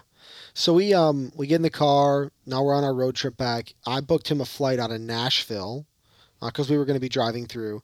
But this is Friday, right? When we picked up our stuff. He doesn't fly out till Sunday. So we get there late, like midnight, 1 a.m. And the next day was just kind of chill, right? We watched Michigan beat Penn State. yeah. And then we looked it up, and there was a cigar lounge about a quarter of a mile away. So we walked down the road, went there and watched Ohio State put a spanking on Purdue, and had a beer and a cigar, and then We went downtown and got some food, and then came back and relaxed. It was a nice way to end the trip for sure because so you guys have obviously listened to episode 1. Now you've listened to episode 2. Like we put a lot of work in for these deer. So like people hear like Mike shot a 115-inch deer. I'm telling you right now, when we got to the last day, I was shooting that deer. Like we had worked so hard. I was going to shoot that deer. and it's a 115 inch mainframe 10. It was bigger. It was a different deer. So we had actually set up trail cameras, and he thought it was an 8-point that we had on trail camera when we were out there. So he was pretty happy when we walked up, and it was a 10-point. Yeah. I was pretty happy. It's a mainframe 10. One of its brows is broken off, but time not huge time length. But for me, again, it's my biggest deer, so I'm pumped about it. Yeah, we're trying to get Joe to go out next year. But I will say one aspect of the trip, if you're ever planning an out-of-state trip, I couldn't imagine doing it alone. I mean, you did yours with complete strangers. But you still weren't alone. No, no. That'd be tough. Yeah, that would definitely be tough. Like doing a trip like that with like by yourself. Like Mentally, I don't know if we could have handled it. No. When you were like in a house or whatever, Airbnb Basement. Like you were in a tent. What? You were in a tent. Yeah, but no, I'm saying like them guys are like, because I was like in a base camp. You know what I mean? Yeah. There was still. There's still a sense of community and Yeah, people. you're seeing people. You know, your truck's right there just in case anything happens and all that. But Was it like an outfitter that did it, or just a group of people that? No, it was we were through Outfitter. Okay. So, but they were still base camp. Because we were just 100% on our own, found an Airbnb and went. Yeah, but like them guys that go out there and fucking go in the mountains for like 7 days on their own, fucking insane. Yeah. Well, I would say the one thing. This is one thing. So I've gone to Ohio a couple times, but this was a different experience because I don't know what was different, but like mentally, I would have been done. Whatever day 6, it heated up. 5. The day it heated up, I was done. 82 degrees in November in Kansas. Yeah. So I think part of the trip, and I talked about it a little bit last time. For me, and I'm guessing Mike, it was everything I could have hoped for, and probably more. Now, if you would have asked me on day 6, I would have said, this is a waste of my fucking time. And money. Yeah. Because again, we told you this before. My brother is back on my property in Corona sending us pictures of bucks and does and deer. And we're sitting here, $550 on a tag, 18 hours away, and we ain't seen shit. Yeah. But that's when you have to look like you have, you guys obviously had a good relationship and all that, and you guys kept pushing each other. Yep. And like the worst thing could have been like you guys. I know there's a sense like you want to say it really, really sucks, but you don't want to keep dragging it down and make light of the situation. You're just like, okay, I can't be too negative because we got to keep going. If you bring the morale down, it's going to make the trip way fucking worse. That's one thing. If you're planning an out-of-state trip, you really need to choose who you're going with fairly wisely. Like, it better be someone you're getting along with, because if you're going to an outfitter, like, and I'm just speaking for whitetail because you were with bear, and I'm sure that's way different. But if you're going for whitetail, it's a little bit different. Like, you should be, if it's a reputable outfitter, you should be seeing some deer every day. Like, it's going to be a little bit different. But when you're doing a self-guided public land hunt out of state where you know nothing, there's going to be times where you're going to need that person to bring you back up. Or slow you down at times. Yeah, and we did that a bunch. We were able to bounce ideas off of each other.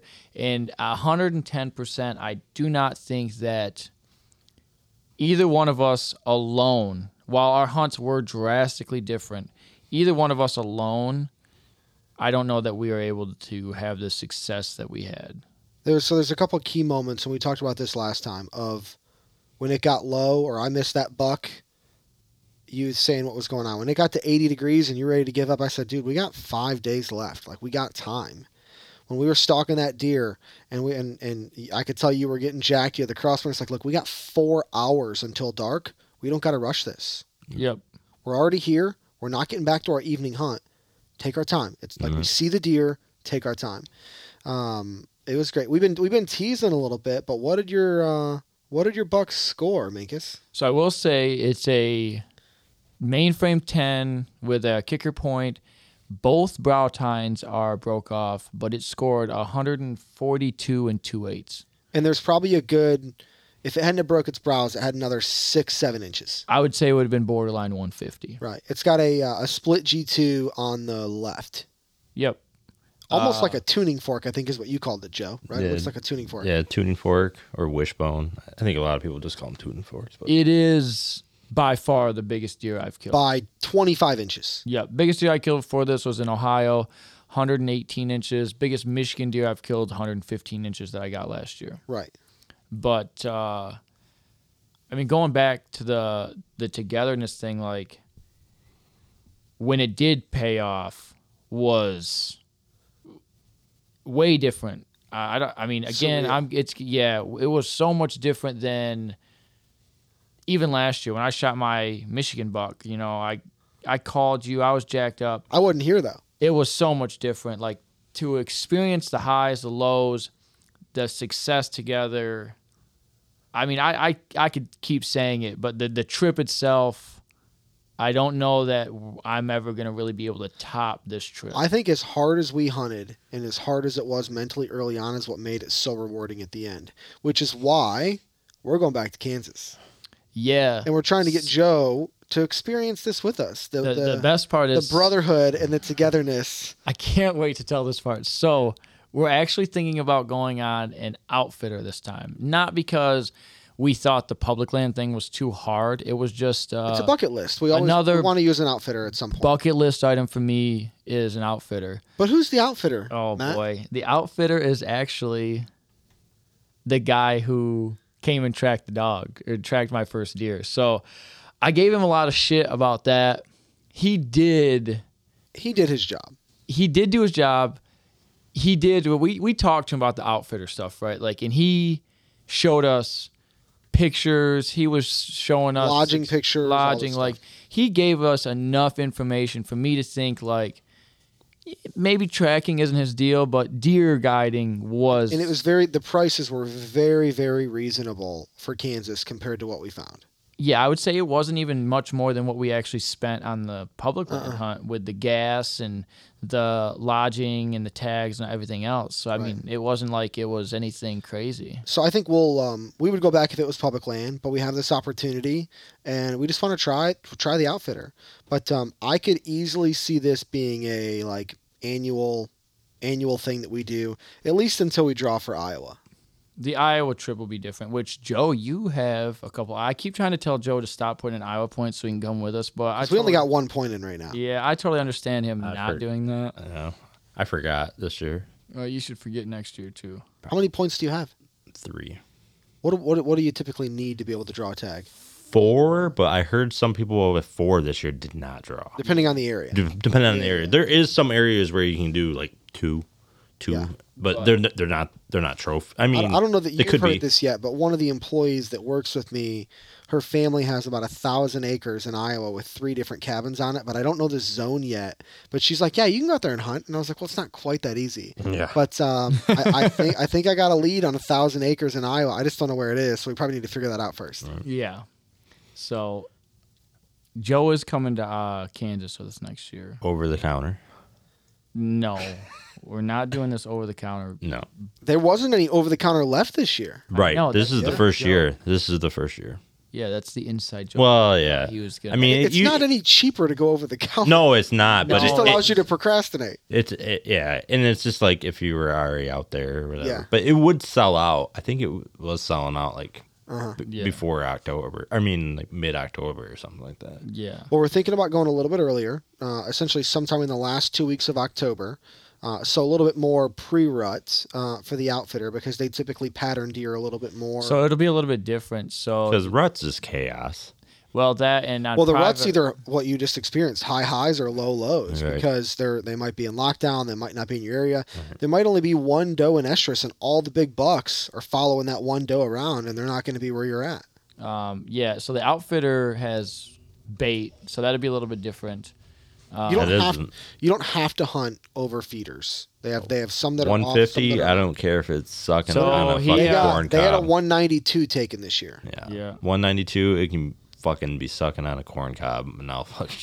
I don't give a fuck. He showed us tons. I mean, he's trying to sell a hunt. It is what it is. He showed us. And they a only lot take of so they have 28,000 acres, and they only take 35 hunters a year. Yep. That's the only thing I like. Like I was gonna do a hunt in Ohio, like I think last year, and I was like reading reviews where Was like it Whitetail Heaven Outfitters? You gonna like blow someone up on the podcast? No, I have no problem blowing it. no, if but think I of it- heard but no, but Just say it. no, it wasn't them, absolutely not. I heard like people like dude like they were like people were like they were told to go there and like they were talking like in a group. They said, hey, when you go to this tree stand, put a little mark in a branch, because they wanted to prove that how many people were sitting in a stand. And somebody took a picture by mid-November, and there was 42 notches in there. They That's call like it- every sit. Yeah, every day. They call it the puppy mill for hunters. Yeah, Well, they don't know any better. That's where they go. Well, no, it's because they're just blowing so many people through that. Right. So these guys only think about this. They only take 35 hunters a year on 28,000 acres. yeah. Yeah. So we'll see. Maybe not next that year. much. That's Maybe not a next lot. year we will have a cool outfitter story, or we're going to come back and say, well, the outfitter was just as useful as the tracking Right. thing. I mean, for me, it's a little bit more about the experience. I don't think that the outfitter story will be nearly as cool as the Stalking story. stalking story, but it was either way. The trip itself was. So we had a lot of firsts here, right? And maybe this is where we kind of wrap it up, because I'm sure we've been over our a lot of time over here with Joe.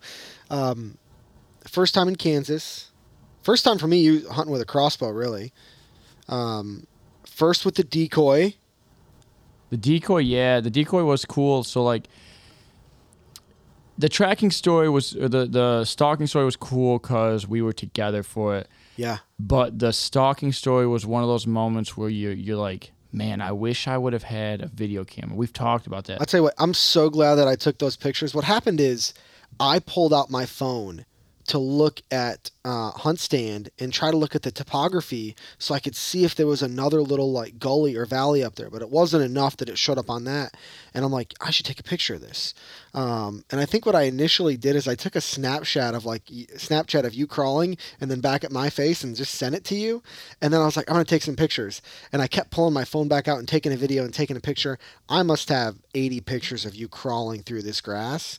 And it just adds a lot to the story because people can like relive it almost. Well, because you can see in the pictures how far away we are From and the then patch getting of trees, it's like closer 100 and yards, closer 70 and yards, closer. 30 yards. But like for your decoy, like, man, It's perfect. yeah.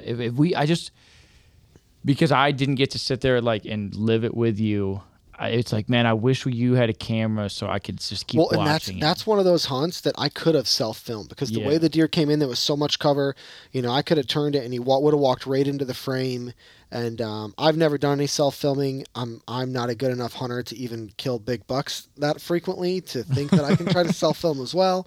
I'm not saying this would happen, but this is how I am, and I self-film. I currently am not taking the camera out because I set it up 16,000 fucking times, and I just go, it just beats you up because you're just like. But in Kansas, if you're doing all day sits, it may make sense. But I'll tell you, this is the first year, well, maybe first year and a half, that I've paid attention and hunted smart. In the past, and I mentioned this on the other podcast, I've been the guy that's like, I'm going to go sit in the stand because that's where I want to sit. And I never looked at the wind. I didn't look at the weather. I literally would just go sit in the same stand. I'd get locked in on one stand. But actually paying attention and hunting smart and using the wind and using the thermals and using the resources that I have, whether you believe in decoys or blind calling or rattling or whatever it was, there's a lot of tools. And we got a chance to use them and had some success with them. Yeah. A lot. I mean, it was only 2 deer, but it was.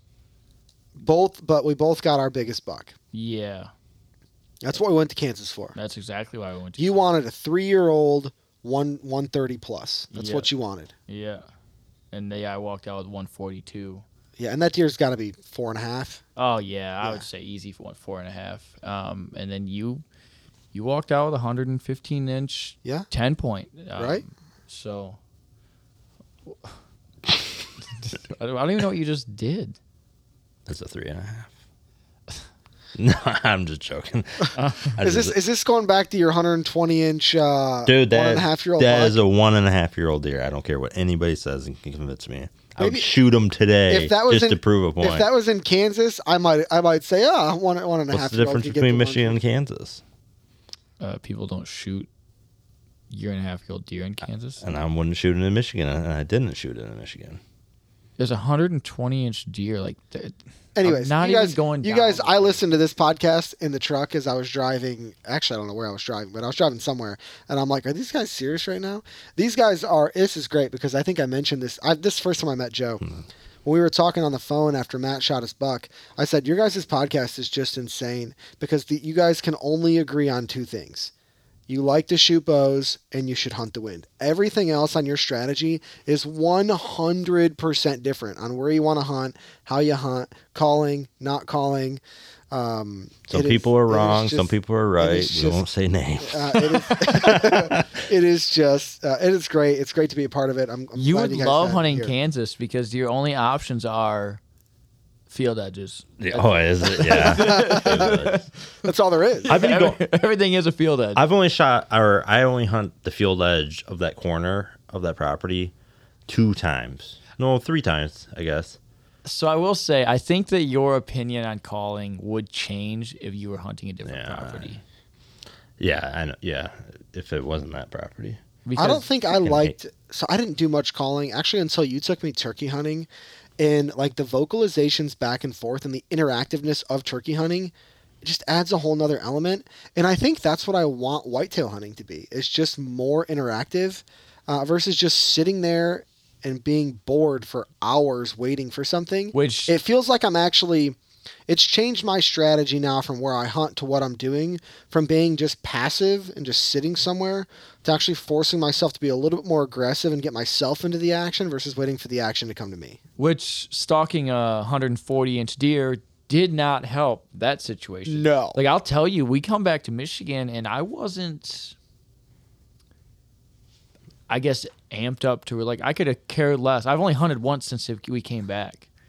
And it's gun season right now too. Yeah, so for me, it was just like, how do you go from that to come back to Michigan? And I don't want to bag on Michigan. No, you have to enjoy it just in a different way. Yeah, like I don't want to bag on Michigan. It was just, it's taken me a little bit of time to...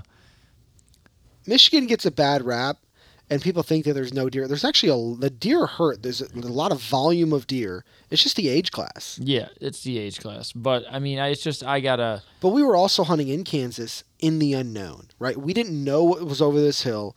We didn't know it was across that river. And there's something to hunting public land and just the unknown. We did put cameras up, but we only did it one night and got a buck. Well, it's just because the cameras didn't work the rest of the time. Yeah, the cards weren't formatted correctly. But anyway, were they cell cams or no? No, these were cheap. These were wild games that had to been. No, the one we got the buck on was like a $60 camera. But anyways, you don't know what's around every corner. You don't know what's going to be there. It's just a new journey, and it was just super cool that now coming back to private land, the lease that we have together in private, we've had cameras out all year. Like we know what bucks are on camera. We know what's there.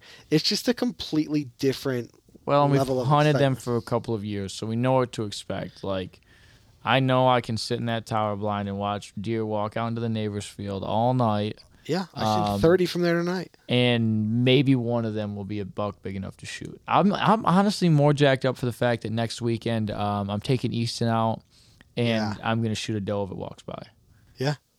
And I'm a little nervous about a buck. I'm going to be honest, because I'm afraid like a 6-point's going to walk by, and Easton's going to be like, shoot it, and you're going to have to do it. It's going to be unfortunate for the 6-point because he's going to get shot. And I'm going to be happy as shit about shooting. Are you going to let him pull the trigger? Like on your shoulder? He won't do it because he hasn't shot it enough. If it's on your shoulder ready, you won't let him pull the trigger? I would, but he won't do it. He's still a little passive about guns that big. Okay. I've only had him shooting like a pellet rifle. He's 5? Yeah. So, I mean, but no, if a 6-point comes out and he's like, shoot it. Sorry, buddy. He gone. So, but so no. Joe, what do you think? Kansas 2022? Yeah, if we can get a tag, hopefully. So we'll have to submit in April, and the 2 guys who went with us this year are not. They sounded like they weren't going to want to go. No. Yeah. But I got a good buddy that I work with that I used to hunt with back in Georgia. That he's excited, he's pumped, he's jacked. So well, it's probably not hard when you just show him pictures of the deer we just shot. Right. And we're telling them we're going on an outfitter. I didn't even send him the picture of your buck. Oh, okay. So he's all about it. So hopefully we got a 4, Joe, if you're in. Yeah. We need to call and put our deposit down probably, but we won't know for sure. Tags submit in April. We think we found out in May or June, right? Yeah, it wasn't very long. We didn't have to wait. It was a lot quicker than I thought, but worst case scenario, we don't get drawn. We choose another state, and then with one preference point in Kansas, you're going to get guaranteed drawn. Next year. Yeah. So, yeah. I'm glad we got to finally share this story. Yeah. It's been fucking chaos. With you being gone and me being gone. I mean, I know a lot of people are hunting right now, so like, yeah, it's just been such. I think everybody understands. Like, it's just been like episodes are like coming out late and all that, and we literally have no time. We were so nervous the first week in Kansas. We were gonna have no content for the podcast. Yeah. That's.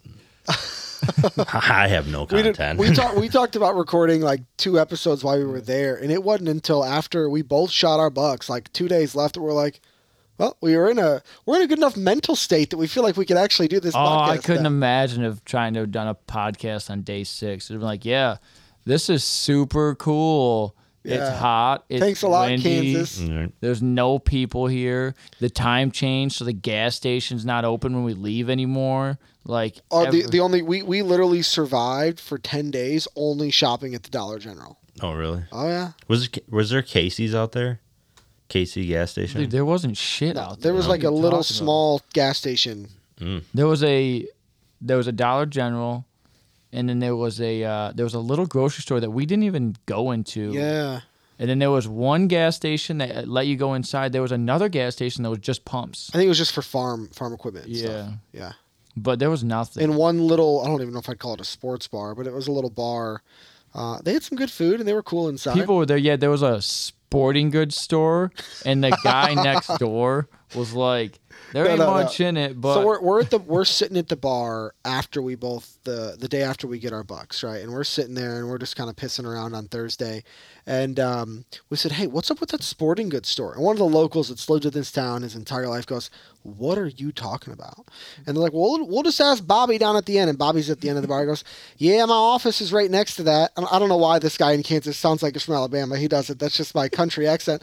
Yeah, I got the key to it. My buddy owns it. And there's a few things in there if you're looking for this or for that. But I can take you on in there if you want. And we're like, no, it's good. We're okay. We walked in. It's like open by appointment only. Like, yeah. We walked in, and I started talking, and the guy goes, where are you guys from? I said, oh, from Michigan. Oh, he goes, oh, I could tell by your accent. I said, what? Like, my accent? Like, what are you talking about? So the people were in Kansas were great. Because you hear, I've listened to quite a few other stories, and you hear some of these other podcasts, and you hear people talking about going to Kansas, hunting weehaw, and coming out, and their valve stems are kicked off the tires, and the tires are flat, vehicles damaged. Yeah. And you hear about these horror stories of locals just like, essentially, like, you can't hunt here, don't be here, don't do that. But we didn't experience that. Like, the land was desolate, the terrain was different, the land was hard on us, but the people, from the road grader from the very first day to even anybody the guy, that we even the talked hunter to, we walked. The hunter was great. Everybody in the local towns, they were great. Mm-hmm. The people in Kansas were really good. Besides the people, let's just throw them out. But did you still think you went too far west? Yes. Yeah. It was simply... There was just less volume of weehaw to hunt because a lot of the weehaw was just CRP or Milo fields, and it would have been great for any like upland bird hunting. Like pheasant season was opening after... We did see a big old pheasant the one day. Yeah, I the chased pheasant it down. season opened the day after we left. But for deer habitat, probably only 20% of the weehaw in the area was actually decent deer habitat that had any tree you could even put a stand in. Yeah. As you move further east, actually, as we were driving, we were like, this feels more like what we're used to. Yeah. So the habitat gets more consistent with what we're used to in Michigan with ag and more timber and more woods. Still creek bottoms, but there's a lot more volume of weehaw available. So it just seems like more dense deer habitat, which I don't know if that's going to be good or bad, to be honest. But I think we're gonna run into more people. But like, so for example, one issue you ran into is if you were within 30 minutes of a town that you could stay in, you were gonna have people on that weehaw. So the problem is when we looked on Airbnb and VRBO, there was one location. That's where we stayed. There was nowhere else within an hour. Not one house, not one rental. The only other place we could stay would have been another 40 minutes away at a Hampton Inn. And that then would have put us almost 2 hours away from where we were hunting. Yep. So there's not a lot of options for places to stay, things to do. But honestly, we liked the one zone we went to, the unit we went to. The other one nobody hunted in because there wasn't anything over there. There was one spot, and we literally scouted this one spot, and there were 8 other people scouting it. Yeah, at the same time. Damn. We literally saw 8 different cars pull in and pull out. So, although the outfitter we're looking at isn't that far east, they're northeast about an hour and a half, which is not that far in Kansas. How far from Nebraska? I'm not sure. Half, Probably 2 hours. Yeah, probably an hour and a half. But yeah, I think I'd go back to the one unit we were in. Yeah. So the We saw issue some big is, so bucks you out have there. 2 units, but we were delegated to 1, and that 1 unit only had a handful of spots. There were right? probably legit within an hour drive time only 7 or 8 pieces of property that we would want to hunt based on deer habitat. Whereas if we would have had 2 units so like if you walk into a spot, we got lucky that the spot we found where you shot your deer, we were actually told about that spot by a buddy. We of mine never would have here. drove out that way probably. No, I thought it was gonna be too far. We would have never went there had my buddy not told us about it. But if you go to a spot and there's pressure, it's not like you get to. Your options are A, sit there, or B, like you're taking a pretty steep decline in what you're hunting. And the thing is you don't know. There you can see current pressure, but what you don't know is we're hunting the first week in November. That season's been open for a month. Yeah. What's the pressure been like the last month in there? Like you really can't determine what the pressure is the week before. How many bucks have already been taken? How many big bucks have been taken? What's on the property? Have they already run around? We could have went into that property day one and not seen deer because someone was just tromping through there with their dog looking for a deer the day before. So it's a little bit of the unknown. But I'll tell you what, it was a lot of fun. Yeah, but I would either go farther north or a little farther east, but I wouldn't. The second unit I picked, I would go back to that. Do you think you would have got your tags still if you would have Those went? are harder draw areas. Yeah. Yeah. But you get 4 options. You get 4 options. I'm not 100% how it all works, but one thing that's a huge benefit is applying as a group, right? If one gets drawn, everyone gets drawn. So if you're applying as like a 1 or 2, Actually, having 4 people in your group is going to help you because then your versus 1 person applying versus 4, your odds go up essentially 4 times. Yep.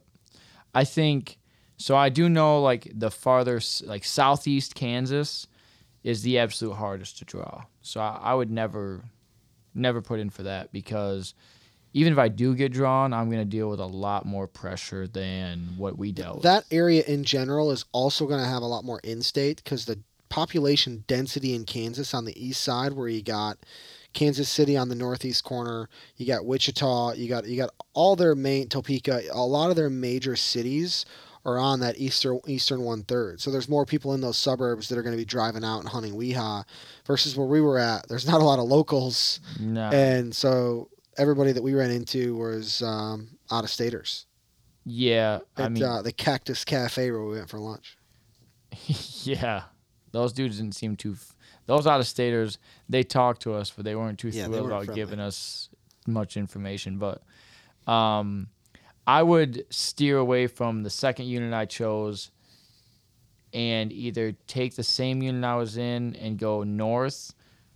I don't think we could go east because the eastern part of the unit where we shot our deer didn't have shit for Weehaw. So it would just delegate us to the same type of situation we were in. But it would have been nice to have more options. That was a bit of a frustration at times. Although, you know what? We both left with nice bucks and good stories, so yeah. success. Out of the 4 of us that went, though, we're 50%, which Now I will say, when I originally drew my tags, some of the buddies that I talked to and have gone down there about laughed me out of their house when I told them where I was at. They did not think we were coming home with a deer. I'll tell you that much. Yeah.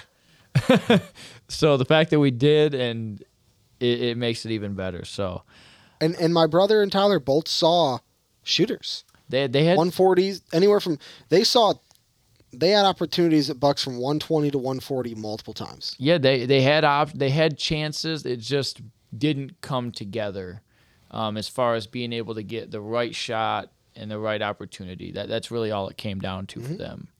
So, no, I had a fantastic time in Kansas. It's a week later coming back from Kansas, and I still find myself mentally going back. So I was supposed to fly up here for this work trip, just for those that are wondering.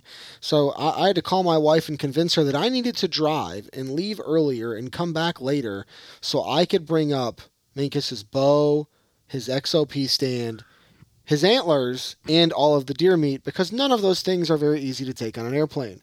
So I ended up driving 11 hours today instead of flying for 2.5, so he could get all of his stuff. Yeah, and Joe's podcast stuff that we used when we were in Kansas for episode 1. Yeah, I'm super happy you did that because, I mean, it's super cool. 142. Yeah. So, yeah, I think that this will easily be our longest podcast, but that's going to For be now. That'll probably wrap it up for this. Hopefully, we have some cool Michigan stories to share. Joe's got to pick the bow up because he's only using a bow and just shoot at anything at this point. And then mid-December, we'll probably be talking about how we all three of us here booked our outfitter for Kansas for next year, right, Joe? Yeah. Yep. And then December we'll be winding down. I'll be in full doe mode. I was going to say, it's getting close to some doe slaying time. It's going to be doe days here shortly because the does at my property are running rampant, and we got to even that out a bit. We need to take good 7-10 does off that property. Oh, I'll drop them all night. You don't have any room in the freezer at this point. It's fine. I have 2 doe tags, and I got a buddy that wants 2 deer, so that problem's solved. So doe days are coming up here. I usually try not to shoot does till December, or early season or late season, but I'm in Michigan for 2 more days. I probably got 3 hunts in me, hopefully, while I'm here, in between all these meetings I got. I tried to schedule those in the middle of the day. I'm going to bet we're dragging a doe out in the next couple of days. I got tomorrow and Tuesday off. I don't have a doe tag. I already used my doe tag here. So you'll have to shoot them, and I'll help you drag them. Oh, yeah, you'll have to figure that out then, buddy. Yeah, because your out-of-state second doe tag is $120. And you own the land. That's so fucking dumb. So Who pays $220 to come hunt Michigan? This guy right here. It's just crazy. So anyways. I guess we'll wrap her up unless you got anything else, Joe. I appreciate you coming on. Yeah. Yeah, I had a good time. Yeah. Joe, hopefully you get to share a story next year, and hopefully you get to share one this year. Oh, yeah. Do you have any out-of-state stuff for the rest of the year or no? No. I thought you were going to go to Ohio. I was, but I talked to a couple guys down there, and they said it was slammed. Did they? Yeah. I talked to a couple people, and they said, dude, I couldn't get a hotel. Couldn't get a hotel down there. Wow. Everything was booked. Airbnbs were so much money. It was just like the price of everything right now is just nuts. Yeah. If it makes you feel better, my father-in-law and his brothers went down there. Nothing. They didn't see a thing. They seen 6 does. My father-in-law seen 6 does. Yeah. So I hunted hard up here. I did a lot of stuff around my house too, and somehow I ended up at work on vacation, but that was dumb. But I hunted hard, and I seen a lot of nice deer, but I just couldn't connect with anything. I will say, guys, I give Joe a lot of shit for not shooting deer or shooting at deer. He does pass a lot of deer, but he also has the worst luck. So his brother-in-law has missed a big buck during bow, right? 3 times. And then he same buck? Same buck. and he missed it again for gun. He thought he hit it, and then he shot a 130-inch 10-point the other day. Yeah. Oh, man. 20. Dropped it? I don't know if he dropped it, but I don't know. Well, he retrieved it. Yeah, he got it. He got it. I'll show you a picture. Joe here. 20 yards from my stand. 20 yards from my stand. And you know what the funny thing is, too, because he was talking to me, and, this is all, this is what hunting is, what if and what all that. He goes, hey, man, I sat on this ladder stand. I haven't sat at this ladder stand all year because I've been doing my presets and saddles and all that. Yeah. So I was like, I'm gonna go with the preset. He's like, man, I swear they're not coming back there and all that. So you sit in this ladder stand. I sit in this ladder stand. That fucking buck that he shot walked 20 yards north of that stand. And then this time, when he shot that buck at, it was almost 20 yards from this way, and then it was only 30 yards from the ladder stand. And that was literally 2 days later. I appreciate how bullish you are to stick with the archery equipment all year long, but I don't know that I could do it. It's not that. So he does that. I won't do it. That's why I bought a 350. And like he hasn't. When's the last time you shot a buck? 2 years ago. And he passing won't, 120-inch he won't. year-and-a-half-year-olds. He will not. He won't shoot anything. He will not lower his standards. What are those standards? It's Pope and Young, but I think I've already passed Pope and Young. Yeah, stop doing that. I think I passed the Pope. What's the floor? What is it? It's got to be tradition. It's got to be archery. Yeah. 125. 120. Is it 125? Yeah, 125. So mine is Pope and Young. But that's the one. Okay. Yeah, that looks like that would score all of 125 plus. Yeah, so that's the one. But there's bigger ones. That's the thing is, I got this freaking. Last year, I got super stuck on this one buck. I call them Coke cans because his main beams off his head are bigger than a Coke can. And then I got stuck on him, and I haven't seen him this year. And then I've seen some pretty freaking big ones. So, but I don't know, man. I'm getting my teeth kicked in, but I just don't want to lower my. No one wants. You're not even lowering your standard. You're just choosing. You're just literally getting a trail camera picture of a deer and going, "Yep," and then never seeing it. Well, I haven't even gotten trail cameras though. I've not got. You're killing me, dude. I just don't. I got something in my head, and I'm gonna stick to it. If I have to burn a tag, I'll burn a tag. Well, we got to get you. I got year-and-a-half-year-olds that are almost 120 inches. So no, he can't. The farmer won't. Oh, that's right. I can't take does. So man, we got to find somewhere else for you to hunt so you can shoot some does at least. Get the bow off the hook. So this deer right here, that's 250 yards away. Okay. Yeah. And then he showed me pictures on his phone of some big bucks. Yeah, and then not big for Michigan, just big for big. Yeah. So this is him from the back view. Yeah, I'd send it. Yeah. Why? That one I would send it. Yeah. You know, if you had a gun, you could actually shoot that thing at 200 yards. No, dude. Like I said, I told the story already. I had a gun in my hand. I shot a doe. I'm on the phone with my buddy Engel. And you just weren't that excited. Talking. Another doe comes out. I'm like, hey, just a second. Pow! Just shot another one. And then I was just like, when I was doing it, I was like, man, this is not fun for me. Yeah. So I get for does, especially at some properties, it's like fish in a barrel. Yeah. But I think hunting mature bucks during that time of year with a gun still has a level of like sportsmanship and difficulty. Oh yeah, for sure. I'm not taking it away at all. I mean, their whole thing changes when that the November 15th hit. So there were a lot of shots tonight too. I just like that chess match of I found you. You know what I mean? You want like close range hand to hand combat. Yeah. I mean, it'll be exciting when I get the text or the phone call like, "Hey, I need you to come help me track this deer. Hey, I finally put an arrow in a big buck," because it's been a long time coming, and I get on you so much about just shoot at something at this point. Yeah. So, I mean, it'll be exciting. I commend you though. I appreciate that. Yeah, I mean, you're a stronger person than me. Don't let this guy peer pressure. But I mean, I'm looking forward to the time when you tell me, "Hey, I finally stuck one," and we get to tell that story because it'll be well worth it at that point. It'll be pretty exciting. Well, we'll see if we can get you on a big one in Kansas. No, I bet you'll get your bow up in Kansas. I'll guarantee you'll get your bow up in Kansas. Yeah. So. All right. Well, until next time, I'm not sure what we're going to talk about next week. We'll just wing it just like we do every week. Yeah, we're not that good. Yeah, so Mike, thanks for coming on. Thanks for sharing the trip to Kansas. Do you want to shout out anything or anything like that? Or I mean, I don't have much to shout out. So I mean, like you don't. Anybody? Yeah, Instagram or anything you want to shout or not? No, I mean, if you look up Mike Hemby on Facebook, you're going to find me, but you're not going to find much about hunting or any of that. It's pretty much just work stuff. So I don't even think I got a picture of my buck on there, to be honest with you.